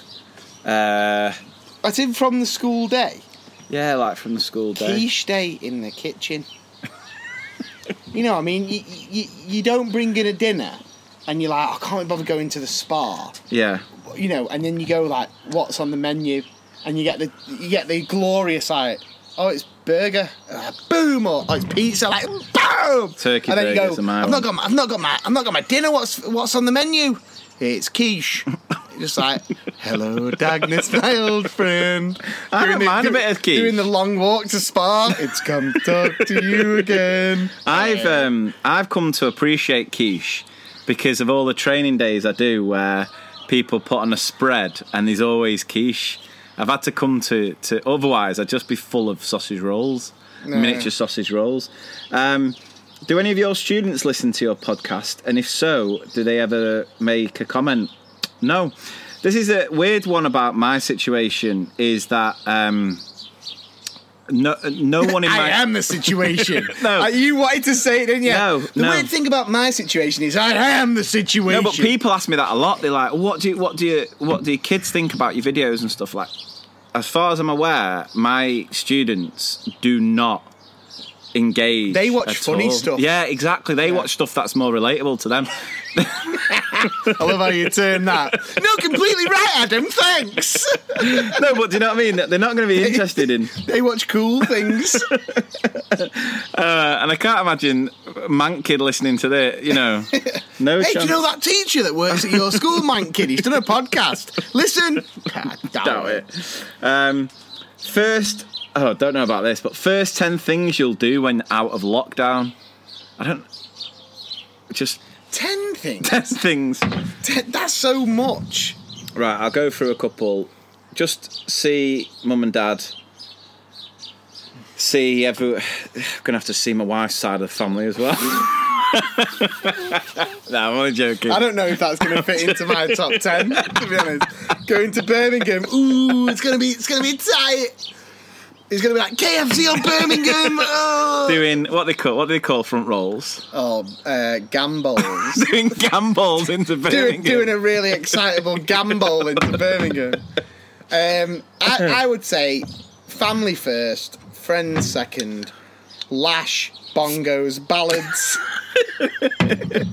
At KFC, McDonald's, Nando's, Papa John's, and then I'd probably go Subway, and then 11th Birmingham.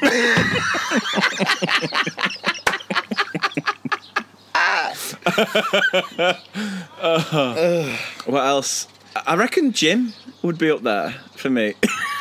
No, Look at you. You don't get this beef.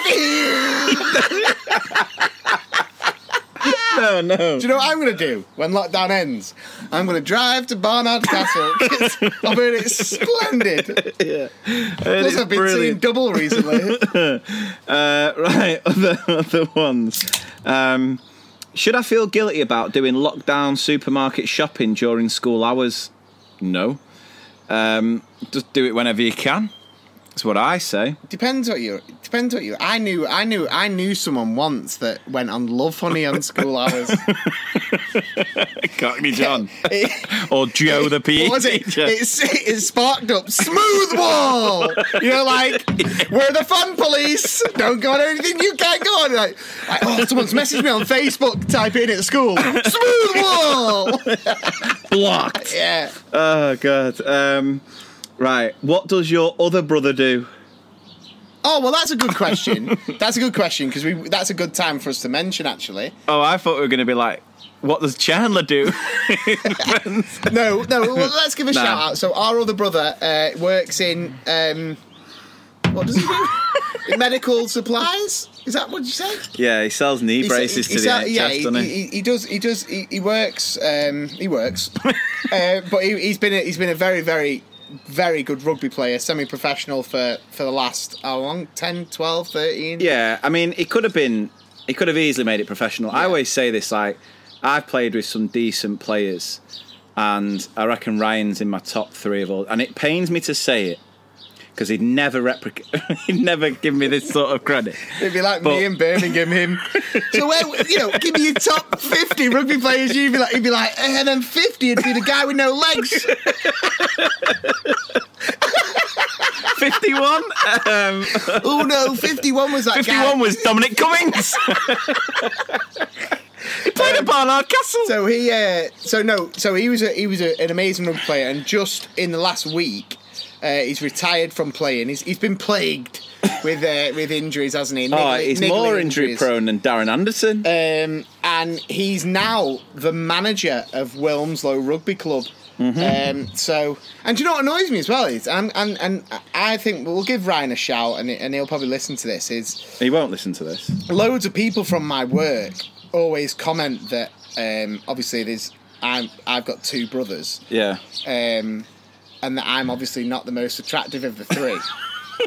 But you come second. Ryan always comes out first. Behave. Seriously, Sue and Rach from my work absolutely love Ryan. They think he's gorgeous. I'm like, yeah, but it's all about personality. And when it comes to personality, it goes 1, 2, 3 the other way. No. It does. I'm not having that. You're a twosman. No, I'm not.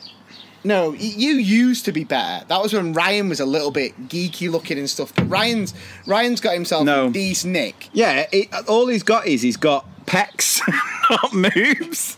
He's not on page 3. That's the only difference. He's not, He's on the back page for sport. We're on page 3 showing our dad bods. I reckon more people prefer the dad bod. To be fair, no. I've had I tell you what. No, but I've had messages saying like, "Oh, your brother's well fit about you," and I've had messages like, "Oh, your brother's well fit about Ryan," and I'm just kind of like waiting for my messages like, "Hey guys, I'm here." I don't think I've ever. I'll just have a look at my messages. No. In tin bag's empty. Nah, do you know? No, but I always say, don't I? I always say, both my brothers are better looking than me, but I'm the funniest. That's all I ever say. And the worst thing about it is when someone says to me like, "Oh, your brothers are well fit," and I'm just like, "Oh yeah, cheers," and then they go, "Yeah, but you're the funniest." I'm like, I don't care about that. That's funny, right? But yeah, he was. I tell you what it was about him. Like he should have made it. He should have made it pro. He should have been professional. But by the time he got the chance to be professional, it ended up that he was earning more doing his job, so he never really went for it. But he was a great player. What he was great at is he could just turn a game on its head. Like there was so many games I went to watch him play, and this is the thing for me. Like I will gladly, because we're quite competitive with each other, aren't we, as brothers? A little bit. Are we? Do you want to fight about it? Not in the looks department, it seems. No, but we are. You want to go? But I will always like hold my hands up and say he was a class player. Should have made it. But yeah, good luck to him on his. His management. Yeah, well done, Ryan. if it's anything like what. You know, we came here 3 weeks ago. He's going to be losing it, isn't he? When he gets interviewed. You know, my Winslow Wolves were better than that. Go and follow Winslow Wolves on Instagram and Twitter, and just to see how awkward it is. See why we've not got him on the podcast. See how better looking our other brother is. I'm not having that. I'm not having it. You won't have it, but it's a fact. We should put that. Should be the flashback. Yeah, no chance. No chance. Actually, don't. Shoulders up, I win. Oh my God! Head, shoulders, knees and toes. I win. Not with your ankle. No, I've got them toes, them Greek toes, where the second toe is bigger than the big toe. Oh, right. Have you ever fallen out or had a fight? To be fair, we've never. It's been with the other. Yeah, but this is. It's been with that ugly idiot, the other one. I bet the other Mr. P would win. Yeah, Lee, come on. I mean, that's true. I'm more of a scrapper than you. Always. Right. Yeah, but I win with words. Oh my! You'd probably win in the fight, but I'd win shoulders up. No, we never. The thing is, we'd never have a fight or fall out because. No, because we talked about. Do you know what I mean? Adam's he's just so spoilt and you know. Excuse me. Are you being serious here? I'm winding you up. Oh, well, you're cruising for a bruising. They're about to realise when I finish this pod alone because you'll lay out on your ass. No, we've never really fallen out, have we? No, that's true, actually. We've never really fallen... And we've never really fallen out with the other bro. He's very much... never speak to him. No, but he's very much... He is obviously the middle child. He's a bit of a rogue, isn't he? Like, me and you loved blackcurrant. He loved orange. Me and you loved spicy food. He liked mild food. You know, we had funny mates. What's mild food? We had funny mates. He had his mates. No, but it's you know, to be fair, and this is why I think Mum and Dad love it so much, is because all three of us are really close. But what I laugh at is I've been watching a lot of wrestling recently. You know, taking lockdown seriously, watching real grown men fight fake. But again, I apologise. We used to have epic wrestling fights. Yeah. Like that day when the mattresses got thrown out was my favourite ever day. We had them ladders in the garage and we took the ladders out and did a ladder match, which was one of the best ever. And the weirdest thing was, Dad would come out and you think about it now, you'd be like, oh, no. Dad, I'm pretty sure Dad came out with a beer, sat down on a patio chair whilst we had a triple threat ladder match in the garden. When we got the video camera out and videoed it and you slapped me across the face? Do you remember that? We've spoke about that. That was the same time where you and Ryan had the first blood match and Ryan was just lamping you with a house phone and then you started bleeding. It was like, ding, ding, ding, like, it's over. Yeah, quality. If you weren't a teacher, what would be your dream job? Or every kid in the planet, footballer. Yeah, footballer. That's what you always. No, I wouldn't be a footballer. No, what would be my dream job? The thing with footballer is your career's only going to be. Do you know like what I would love? Years. Do you know what job I would love? Genuinely, I'd love like a Graham Norton Prime job. Minister. I'd love to be a chat show host. Really? I'd love to interview the stars. I think they'd love me. And I think I'd give them the fair digs as well. My dream job would be Hollywood actor. Oh, here we go. No, just would be. So, Hollywood, if you're To listening... be fair, shoulders up, you D's. Shoulders down, you Grim. Shoulders up, you Brad Pitt. Shoulders down, you Chris Farley.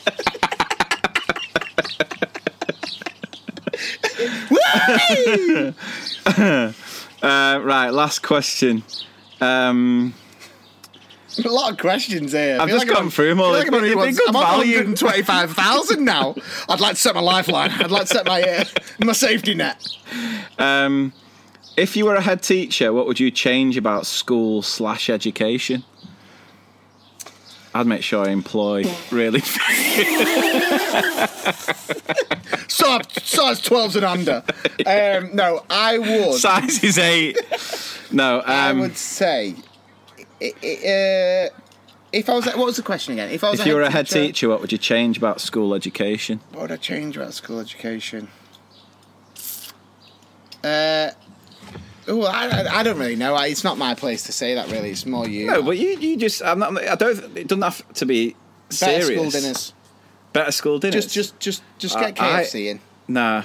No, as in like one day every half term, Happy Meal or something. Nah. Why are you saying no? You just said. you literally just said. No. Yeah, do it, mate. Do it. I'd get PE going a lot more. I'd reinvest more in PE because I think like pre-London 2012 there was so much going on in PE and just slowly it's just fallen away. Like I remember being at school. I know we talked the other week about biggest flex, and one we didn't mention was when you were in year 6 and you got called out of class to go to a football match. We didn't. Yeah, we did. That was the one that originated it. When you got called out for a sporting event and you were just like, yeah. Yeah. All right. Well, look at you. You're losing it. I'm losing it. Yeah. You are losing it. And I remember shoulders up and down. Losing it all over. You're losing it all over the Joe shop. Hart. But there was a time where me and the other lad, Kev, when we worked at Dayview, we used to, during the summer term once Sats were over, they used to do these local area like cricket tournaments, and we'd take all of year 6 for a full day, put them in teams, and they just play a whole cricket tournament with other schools. Yeah, just a whole day. That doesn't happen now. No, it's definitely. I remember because I obviously got involved in schools like in 2012, and there was an awful. And to be fair, I work in Salford, and there is still an awful lot going on. There is, but it's more about teachers who are willing to do it. Like teachers have to. Whereas before 2012. It was like the school sports partnership, so you actually employed people to run the competitions and to do it all. Yeah. Whereas now it's on to teachers, and to be fair, teachers are so busy with everything else. Unless you're really passionate about it, it doesn't really happen. But that reminded me of. I didn't include this in the rant before. Do you know what else really winds me up? Oh, great! Another rant. I saw this post the other day.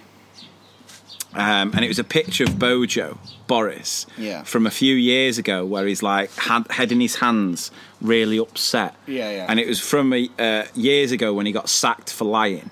And people are using that picture and they're basically writing his status and they're going like, look at him, he's the leader of a country, he's just trying his best. He's doing his absolute... You've seen it? Right. Not having that. I'm not having it because... he's just trying his best is the sort of excuse you use when you go into like a football tournament, netball tournament, rounders tournament, and your best player can't play because there's always that teacher in your school who uses it as an excuse, to punish kids. The teacher who's like, well, if you carry on like that in my lesson, you won't be going to the football tournament, not even consulted you as the football manager. You know what I'm talking about? Yeah, I get what you're saying. And then you quickly realise that there's a reason why that teacher needs to use it as a threat because... Do you know what I mean? The kid's a nightmare. No, nothing wrong with a kid. Just the teaching, the lesson's awful. You know what I mean? Right, yeah. It's like... I can't go into it. But anyway, and so... No matter how hard you try, the kid's been banned because they asked the question in class. Like, no, you cannot ask that question. You're not going to the football tournament. So you have to take the rest of the squad. They get lamped 7-8-0. That's when you go, But, you know, they're really trying the hardest. Yeah. Not when you're leading the country. Tried really hard. They tried really hard. He's just trying his best. They did the best. They're just trying the best. Right, that's when you can use that excuse. When you're a teacher taking, you know, you play in a private school who's lamping you everywhere. Do you want to know a funny story about when I joined my new school? We went, my new school, they didn't have much sport going on, and I went like giving it the big guns. Like, listen, I got my old school to Premier League finals at the Etihad Stadium. Like, I'm going to do this, I'm going to do that. I want to take it to the next level. And I rocked up, and all the kids were dead excited. You know, someone's come to do sport with us, and I'm like, yeah, don't worry about it, lads and ladies, unload us. And I was like, right, here we go. So I entered us into this cup, this like Salford Cup, football cup. Yeah. And the first game was away at the reigning champions, right? Which obviously I was a bit like, oh God, I just wanted like a gimme. Yeah. Because I didn't really know what our team was like. Anyway, I did a bit of training and I picked the best players and you know, someone said to me, oh, there's a lad in year 4 who plays for United, plays for City. I'm like, they're in. They're in, yeah. Is that what you do? Because there's always been debate in my school about do you only pick kids from year 6? No. Well, this is the thing. I've always been, if they're good enough, they play. Yeah, if they're good enough, they're old enough. I played in year 3. I don't want to throw that in there, but I played in year 3. And you're going to look at me there, but I did play in year 3. Because it was Mr. Marciniak. Marciniak. He fancied mum. He fancied mum. But anyway, so I took this team to this school, right? In like, I think it was in like Eccles or something, and we were playing against this St Gilbert's. And honestly, I had my couple of year 4s there, and my year 5s and my year 6s. And then this team walked out, and it was like Space Jam. It was like the Monsters. They just looked massive. Yeah. And I spoke to the manager, and I was going, "Hi mate, yeah, this is our first game. Yeah, I've only just got the job. Yeah, quality." And then he was just like, "Yeah, we've got a Liverpool player, an Everton player, and all of this." And I was going, "Brilliant, mate, yeah." And he went, "You got anyone at academies?" And I was like, "Yeah, got a United player and C player." He went, "Oh, is that tall lad?" I said, "No, it's that tiny one there, mini me." And then, anyway, the game gets going, and the guy goes, "Can you ref second half?" I said, it's my first game as gaffer. Come on, lad. I said, right, yeah, I'll ref second half. Anyway, half-time, 4-0 to them, right? I get the boys in. I listen, you're doing really well. Bad thing is I've got a ref second half now, so, you know, I won't be able to give you as much instruction and stuff, but just keep going, see what you're doing. So anyway, second half starts, and my little lad goes running through. This year 4 goes running through, and he takes a touch past the keeper. As soon as he does it, the whistle comes up to my mouth, right? And then he goes over, and I go, penalty! Right? The crowd's going absolutely mad. Hey, it's never a penalty! No, it was a penalty. This isn't Saturday football, this is school football. Yeah, you quiet down, there's children here. And it's like, who's taking it to me? Who's taking it? I was going, he who won it taketh the penalty. So this year 4 just puts the ball down, and I'm literally stood there and I'm thinking, oh my God, please, please, please. And he just buries it. And I swear to God, it was one of the best moments I've ever had, because they'd never had that as a school football team before. At the end of the game, I think the game ended up finishing something like 7-3. Yeah. You know, I gave two more penalties. But then I said, like, yeah, then the guy was like, yeah, great game, mate. You know, you look like you got a bit of an up-and-coming team. And then we played him 2 years later when my 4s were 6s. Yeah. Absolutely spanned him. Ah. It's great times. And the thing is, man, I miss school sports so bad. It's something that I absolutely adore. But going back to the original point, if there was the investment in the school sport, because I think now it's so reliant on schools having a teacher who's really passionate, who's really into it, to give up the time to do it. Whereas nice before, to meet you. But before it was organised by local authorities. Of course, so that's one change I'd make. Right, anyway, let's move on to the next feature. Teacher confessions, man, I'm throwed and I don't know what to do. I guess I gotta tell Mr. P's my confession. If I'm gonna tell it, then I gotta tell it out. Damn near cried when I sent that email. I'm so throwed, I don't know what to do to tell Mr. P's my confession. Okay, so confessions, teacher confessions, and obviously last week we had an absolute belter. Who knows if we're ever going to be able to top it? But we've got a couple. There's definitely ones flooding in that are trying to challenge the juice. Well, yeah, here we go. So, my NQT year, I was living at home and was lucky enough to be paying little rent at my parents'. So I was living like a king.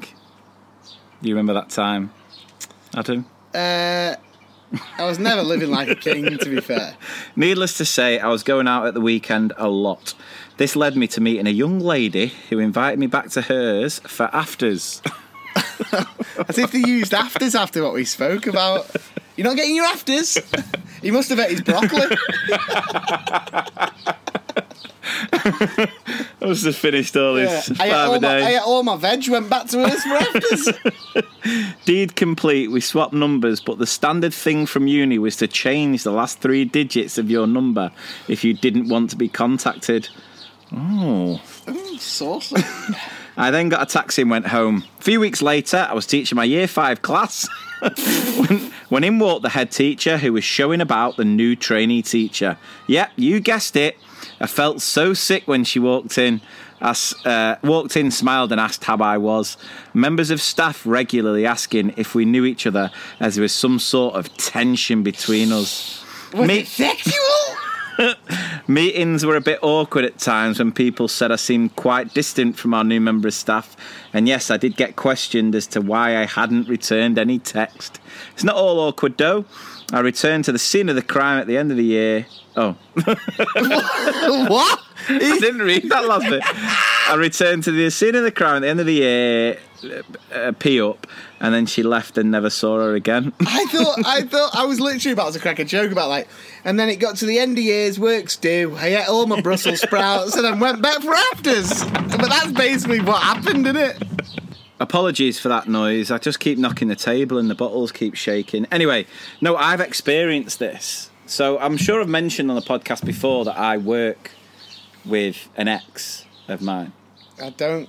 I don't know. I talked about it. So back in those next days, back in those glory days, those next Trafford Centre days, I was seeing sort of going out of a girl, and it didn't end too amicably. Amicably.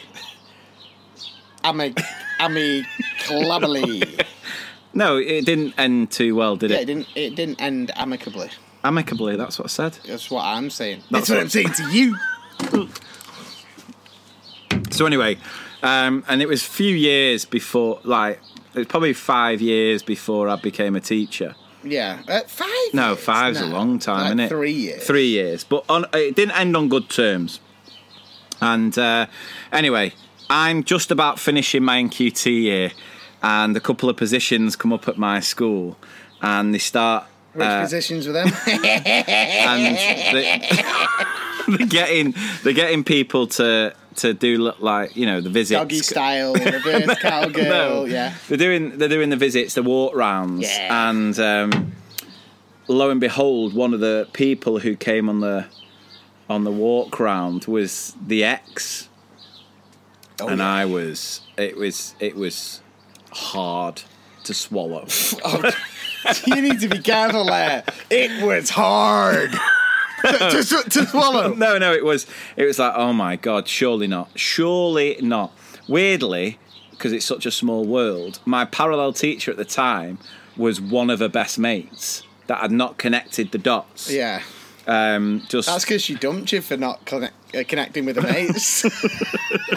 No. Oh, and anyway, she got the job because you weren't funny. I can't quite remember. She got the job, and it was very awkward for about a year. Just as I was saying before, until the works do when you went back to square one. When you finish your veg. No, I'm very much of the my outlook on life is I will, if someone's remorseful, if someone's sorry for a mistake they make. Oh, here we go. I will. Here we go. Forgive. Back to Cummings. I will forgive. And obviously it didn't end. Back to Cummings. He should have just bloody apologised. And obviously it didn't finish very well. And there was no sort of apology, even though, you know, things had happened. I won't go into those details, but... You got cheated on. Oh, sorry. I had something in my throat. But anyway, like a year in, we had a chat. We had a serious chat, and apologies were made. Looked at more positions.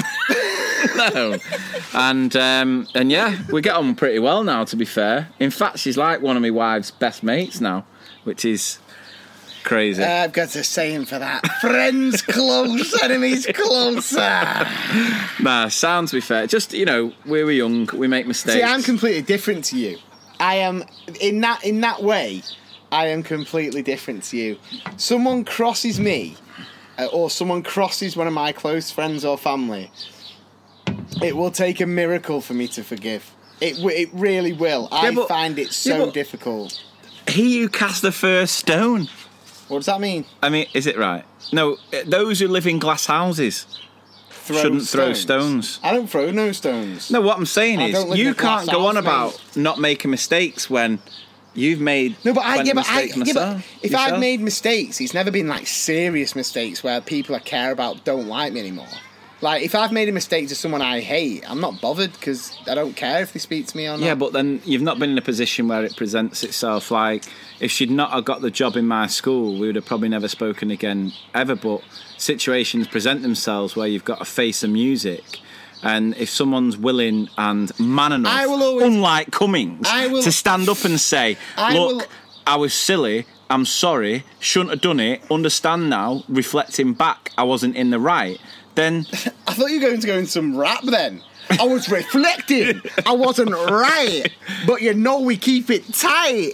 Nah, I'm all for forgiving. No, but I don't mind forgiveness, but if you've done something... It's like people that we know who have crossed mum and dad. They're done. They are done. They could come to me right now with a KFC bigger than I've ever seen, double zingers everywhere, flaming wraps, and they could go, here you go, we're sorry for everything. And yes, I'd take the chicken, but then I'd be like, get off my property and leave the chicken here. People make mistakes, and as long as you can learn from them and move forward, I think people deserve once second the chances. Trust goes, man. Once the trust goes, it's forgiven. You forgive, but you don't forget. Forgiveness is more than saying sorry. But you are stubborn like that. You are really bad for that. You bad. I'm.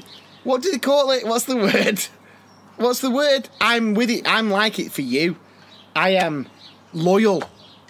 No, there's being loyal. I am loyal beyond belief to you. No, you are. Anyone who copies your stuff online or it acts like a complete pillock online will get nothing but the angry other Mr. P. And you don't want the angry other Mr. P. No, I get, but at the same time, when someone is truly remorseful for their actions, you should be able to forgive.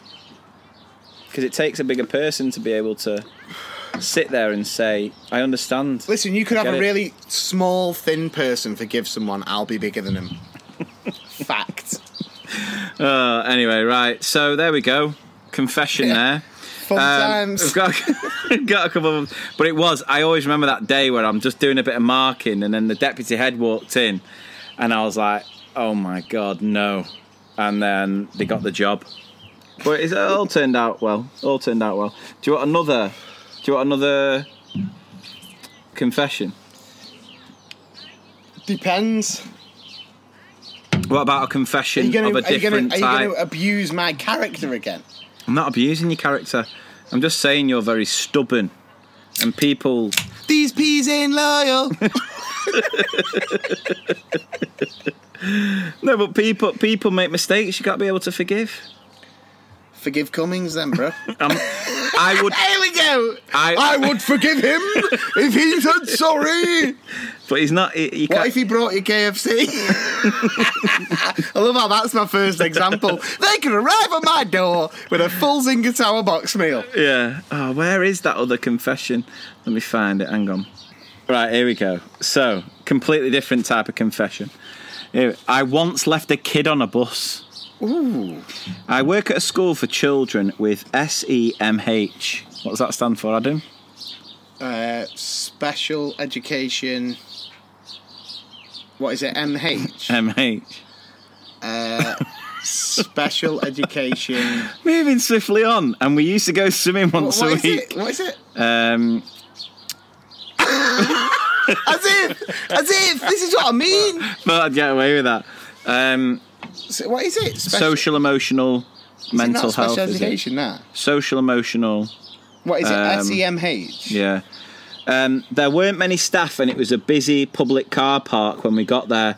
So I'd get the kids to stand up in the minibus, count them, and move off, locking the door behind me because I also drove. One day we got into the changing rooms, and in a few minutes I realised we were a kid down. I ran back to the bus, and he was waving at me through the bus door with a big smile on his face. I was totally panicking, and he was so chilled.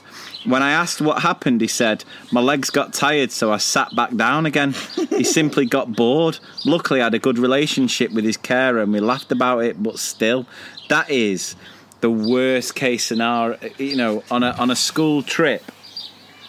All eyes are on you on a school trip. The amount of times on a school trip you count to 30 or 35, depending on how many kids are in your class, you know what I mean? Like every 5 minutes. It's right, we're going to just walk from the penguin enclosure to the elephant, and then you still go, right, let's have a count, 2, 4, 6. But then even if you do the ones where you get the kids to count themselves when they're a bit older, you go, right, off you go, and they 1, 2, 3, 4. Yeah. And then you got the one kid who goes, and someone's going, Johnny, Johnny, Johnny, and they go 6, and you go, are you here or not, Johnny?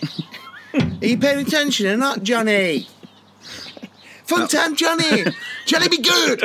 That's definitely you back in the day, wasn't it? Yeah. Good old Johnny. Right, are we going? You've got a life lesson, haven't you? I've got a life lesson indeed, bro.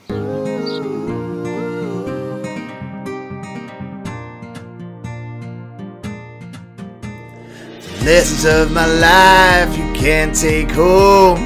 The other Mr. P will always order large, not medium.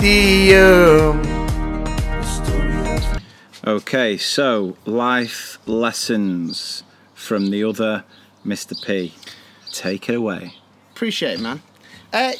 Right, so my life lessons so far have been absolutely quality, and they've been things that I feel like people have embraced and they've enjoyed and they've listened to, which you should do, because believe it or not, I speak a lot of sense, and I'm loyal.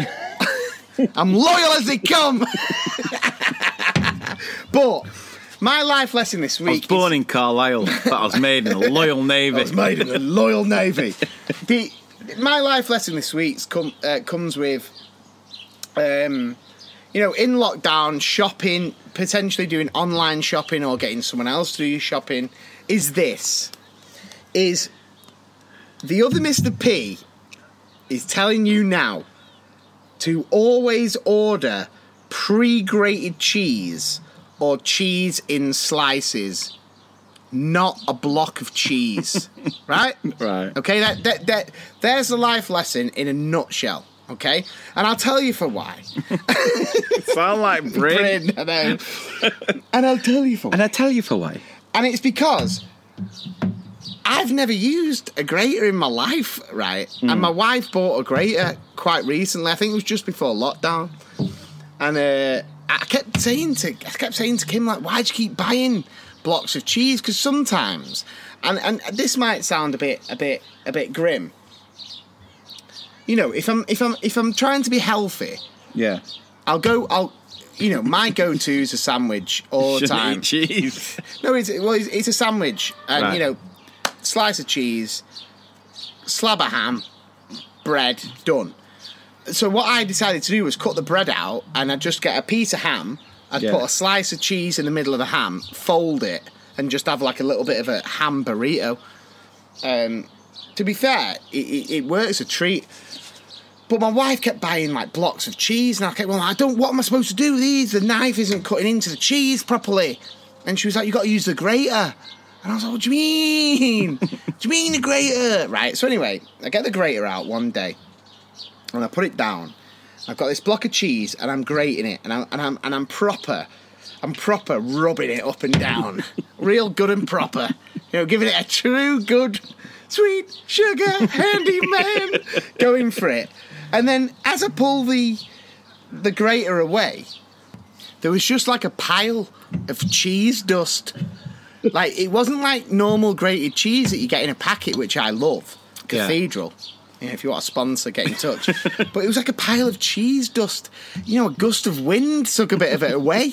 And I was a bit like, whoa, what's going on? So Kim came over and was like, whoa, what are you doing? You've got to go this lengthways and all this. At the end of the day, it's too much effort. It's too much to think about when you can buy shredded cheese. Shredded cheese. Don't ever buy a cooked ham either. Make sure they're in slices. No, but like grated cheese. And here's another one, right? And I was going to do this life lesson a couple of weeks ago, wasn't I? And then we ended up just leaving it out. Don't know why. But then, I'll tell you, something happened which I thought, I need to speak about this. It's because I'd absolutely gone at this grater with the cheese on every single side to try and find the right side for the cheese grater. I just didn't know. And then the funniest thing was, and people know this, like, my wife was like, you've got to do it this way. And I was like, yeah, whatever. And then the next time I came to do it, I just went back to my way and did the dust cheese because I couldn't remember what way she told me. And then I threw the grater into the washing up because obviously it had loads of like just absolute cheese everywhere. So then a couple of weeks ago, my life lesson was get a Dishmatic, get one of them sponges on the end of the stick to go washing. So I took the Dishmatic and then took the cheese grater, and it was like a horror movie. The Dishmatic didn't make it. And I tried to wash the grater with the Dishmatic, and it came apart.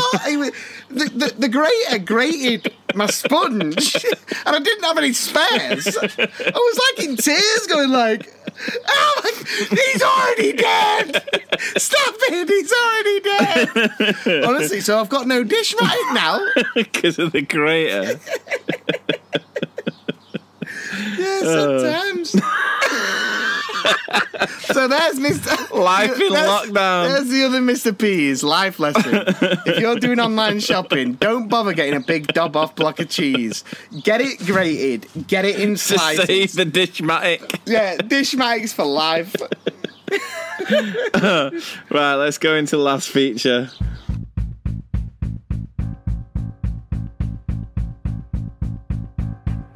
Flashback!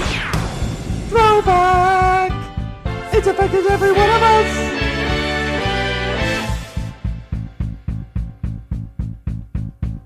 Flashback! Throwback! To Mr. P's in a mug! Right, okay, so flashback, throwback for this episode. It's been a couple of weeks. Episode 52, we did our last flashback throwback. And it was where we chose 3 tearjerker films. Now, I went Fault in Our Stars, Up, and My Girl. You went Titanic, Notebook, and Marley and Me. Again, over 550 votes. And you just about nicked it, 56% to 44. So I don't know what score that puts everyone. On these weekly apps, I don't know. I'd love a committed There must be listener to someone let us know in the score. Facebook group who's catching up on episodes that can just tally. Yeah, but what, from episode 1? No, this season, so we're 25 in, aren't we? I won the first 2 seasons, didn't I? You didn't win the first 2. We didn't even do it on season 1. You won the last. No, we drew the last season. Well, as my old friend Rose Dawson would say to you.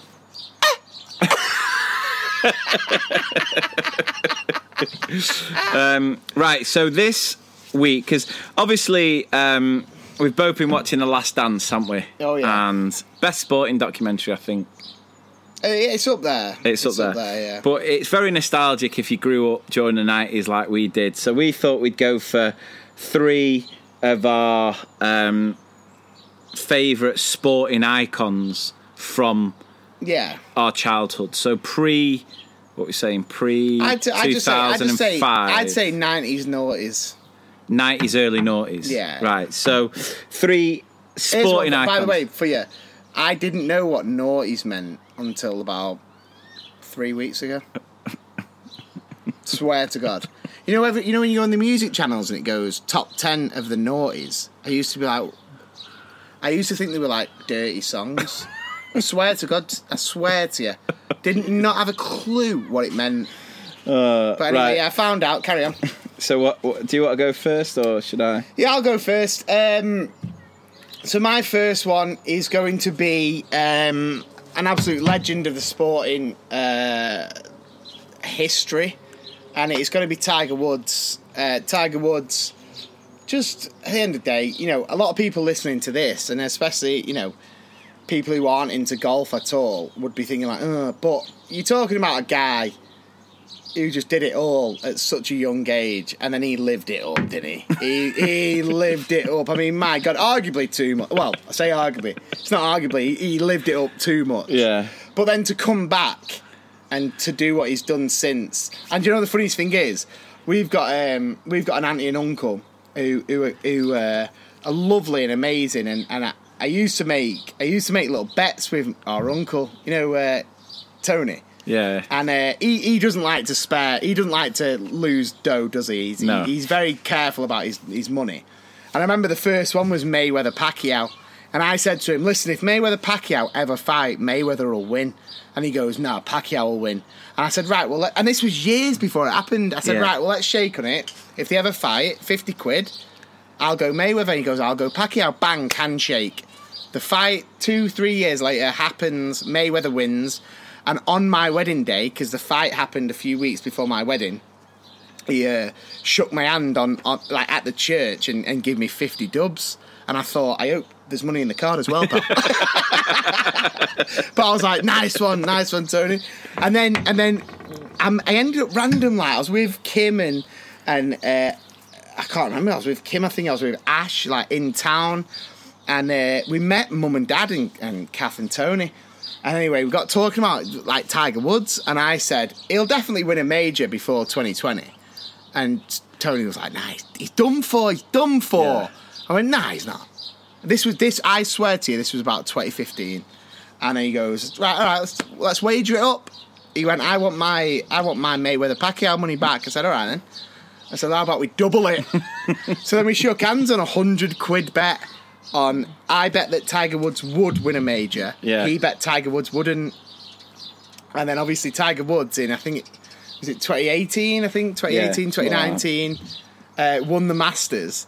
So then through Mum and Dad's door was an envelope with 100 quid, drenched in tears. I was rinsing the tears off the notes. Like, but back in the 90s, early 90s, he was a legend. Money, all the PlayStation games and stuff as well. I mean, I'm not a big gamer, but I used to love a bit of the old golf on the PlayStation. You know you've made it if you get a game named after you. Yeah. Right, go on. Am I going first? No, you're going after me. No, I mean, I thought you were doing your 3. Oh, do you want me to do my 3? Yeah, you do your 3. Okay. So my next one is, sporting icon, sporting entertainment icon. I'm going to go for Hulk Hogan. And it's not the fact that I dress like him and people who are in the group. Like he's a illegitimate son. When I was young, Hulk Hogan to me was just like superhero. Oh, he was a god, wasn't he? I just loved it. And the funny thing about it is, like, as I've gone on, and I'm not into wrestling now. I'm into old wrestling now. I still love watching old wrestling, but not like current. I'm not that into it. I always watch WrestleMania though. But I look at like the talent now, and I look at the wrestlers gone by in years gone by. And Hulk Hogan was such a rubbish wrestler. Oh, it was awful. He didn't have great moves. He wasn't acrobatic. He used to do a big leg kick and a big leg drop, and that was it. But it's the fact that he was everything around it. It was Hulkamania. Oh man, I loved it. And one of my mates, when my little boy turned 1 about 6 or 7 weeks ago, and my mate posted through the door this little Hulkamania onesie with a Hulkamania hat. And honestly, I absolutely loved it. So yeah, Hulk Hogan's got to be there.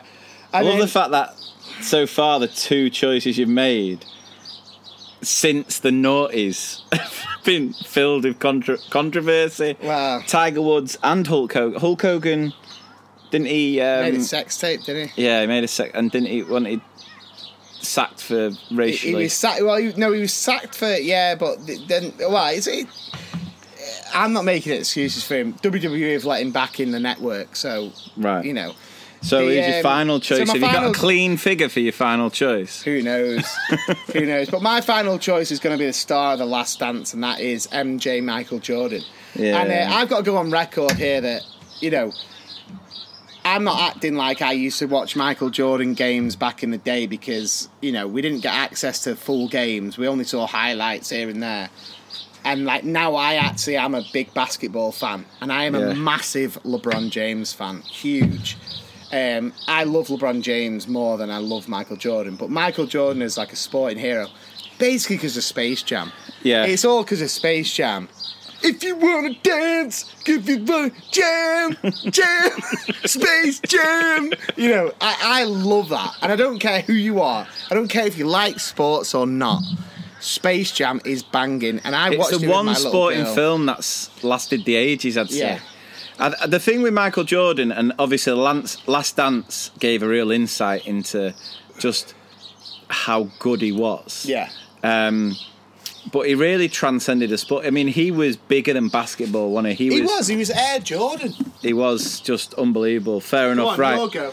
Right, so I'll leave my best to last. I've gone for, I mean, your 3 icons there are very international. I've decided on 3 homegrown talents. We're talking about 3 British superstars. And during my childhood, there was a lot of near misses. I was close to picking Gaza because he was, I mean, Euro 96 was like the first proper tournament that I got in, and Gaza was, I mean, again, there's likeness to your hair with Gaza at the minute. I remember Euro 96, yeah. Yeah, he was unbelievable. Oh, it's a funny one, actually. I was watching that Harry's Heroes. Did you watch Harry's Heroes? No. Oh, you should have watched it. It was brilliant. A clip came up of Italia 90. So anyone listening who doesn't realise, it's like the World Cup in 1990, where England lost in the semi-final to Germany on penalties. And it came up with like Italia 90, penalty shootout, and they were showing the clips. And I was sat there with Kim going, oh, God, this brings back such bad memories. And then she was like, Adam, you were 1.5. That's what she said. She was like, Adam, you were 1.5. And I was like, yeah, it still hurts. But yeah. So, and obviously, I was close to sort of going, like Andy Murray. I like Andy Murray. Yeah, I like Andy Murray. But he was more adult. You were. So adult, all I knew. You had pubes when Andy Murray was about. Let's be honest with it. But my only experience of tennis was Henman back in the day. Oh, Tim! But he's not one of my choices. Well, let me. He personified British. Oh, he was the mainstay, wasn't he? But let me tell you something funny. Henman, right? When we were in school, when we were in secondary school, and Wimbledon was always on when it round, end of May, June, July, and we were in an English lit class. It wasn't that lit. It was just English, but it was lit, right? So we were in that class, and they wheeled in the TV trolley to show us the Hound of the Baskervilles. Now, if anyone's done English lit, you surely have done the Hound of the Baskervilles. And then they're putting on, but at the same time, Tim Henman was on centre court, right? So we were going, oh, miss. I think it was Miss Jennings. We were like, Miss Jennings, can we put Wimbledon on? Come on, it's near the end of the year. Can we put Wimbledon? No, we're working to A levels. You're at AS levels. We're working to A levels. Oh, come on, put Tim on. Put Henman on. He's on centre court. And she was going, no. So as the Hound of Baskervilles were playing, me and the boys were looking at each other, and we just kept going like, "Good Tim! Good Tim! Good Tim!" Like, and she quiet, and we're going, "Good Tim! Oh, Tim!" And all this for the whole time. and she still didn't put it on. No. we watched the whole of The Hound of the Baskervilles, probably interrupted with, Tim! So Tim was close, but my 3, I'm going for Johnny Wilkinson. Yeah. Just because, you know... He gave us the first World Cup win, didn't he? Yeah, the first World Cup win of my life. The first thing England ever won in my life. True. 2003. Yeah. And I remember watching... Oh, it was just... yeah. And he was unbelievable. Yeah, he was great. He was just unbelievable. I used to love how small he was, yet he used to put in the biggest hits. Oh, so big. So big. All right. He was so big. And he was so class. He was just, amazing. Yeah. And won us the World Cup. And showed... What I loved about him is how dedicated he was to the art. That's what I loved about him. So he's number 1. Number 2, Freddie Flintoff. Right. And I loved Freddie. Is it the 2005 Ashes? Yeah. Where he won it and he was leathered. Oh, yeah, he was I always remember that. He was leathered at the... Because I was at an age where I appreciated how leathered he was. Leathered, yeah. Getting leathered. But I remember years before... So 2005, not years before, about 3-4 years before, we'd been in Love Train on a Wednesday night, right? And Love Train was quality. Oh yeah, it was great days. And he was in there with a couple of his Lancashire pals. And I remember me and one of my mates who was really into cricket, like obsessed with cricket, and we clocked onto the fact that Freddie Flintoff was there. So we were both leathered, and we were like, "Oh my God, Freddie Flintoff!" And it was at that time where we were wearing like sweatbands on our wrists or bandanas on our wrists. Yeah. And we went over to Freddie and we're like, "Yeah, Freddie!" And Freddie like looked at us, disgusted in our attire, wearing sweatbands. And rightfully so. Grabbed my mate's hand, took off his sweatband, and launched it across the dance floor for 6, just absolutely threw it.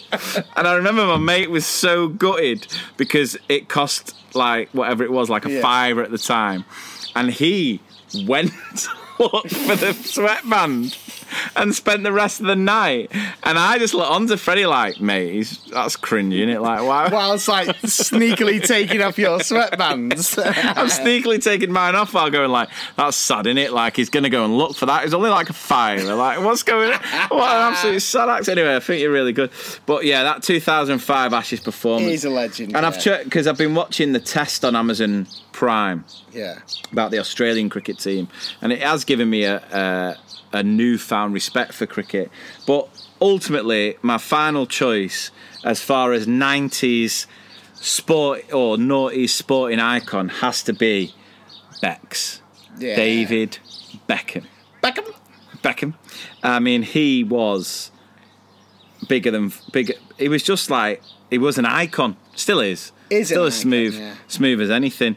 I loved him. Absolutely loved him from the moment he broke through the first team, when he hit it from the halfway line. I was just in. In. And it's the haircuts as well, isn't it? I mean, I tried to replicate a lot of the haircuts. I'll openly admit it, but there was a few that I didn't commit to. I can't remember whether I said this on a pod or not, and again, throwing out an apology for all you early listeners, but I took a picture of Beckham into a barber's once. It's the only ever time I've done it. Swear to God, it's the only ever time I've done it. And I gave it to cut head by Paul. I mean, it doesn't fill you with confidence, does it? Like a cut head with Paul. If it was like a cut ahead with Rodrigo, you'd just be like, "Oh, he's gonna give me the Beckham." A cut ahead with Paul. I was a bit like, "Ooh, all right then." And I gave him this Beckham picture, right? And this is what happened. He looked at this Beckham picture, and he went, "Yeah, sound." Scrunched it up and launched it in the bin. Missed the bin, but it just sat next to all the dusty hair on the floor, right? And I thought, "Oh God." I came out of that hairdresser's looking like a turkey. I was just like, honestly, I couldn't quite believe it. It looked, and the fact that the barber Paul was so cocky to just quick glance at the pic, scrunch it up. Which one was it? Which what? Beckham cut was it? It was like.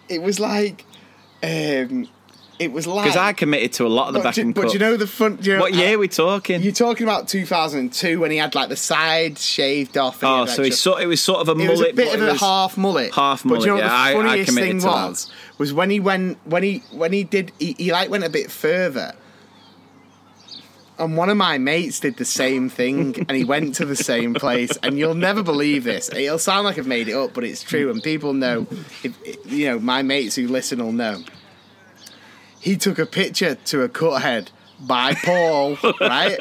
And he looked at the picture, screwed it up, threw it in the bin, right? Started cutting my mate's hair. Then in the middle of cutting my mate's hair, he went over to the bin and opened up the pic and had a look and then put it back in the bin.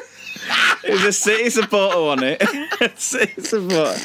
No, I mean, there were certain cuts that I didn't commit to. Like when he shaved his head, I didn't commit that far. And I didn't commit when he got the dreadlocks, the braids. But there was a guy that we used to work with at Next. Do you remember the guy who worked at Next with us who committed to every single haircut Beckham got? I mean, he even went for the... I'm sure he worked on Kids with You. Well, I don't remember that. Oh, I swear. And he had the cornrows. Really? Yeah, he committed to every haircut he got, he copied. I mean, I did a few, but I didn't go full I in. tried to do a few, but looked like a... So there we go. So there we've got our 3 choices of sporting icons from our youth. So Adam's gone for Tiger Woods, Hulk Hogan and Michael Jordan. I've gone Johnny Wilkinson, Freddie Flintoff, David Beckham. We will get the vote up on the Facebook page during the week. And we need to finish there because we're 2.5 hours in. Never. Yeah. 2.5. I know, that's probably the longest episode we've ever done.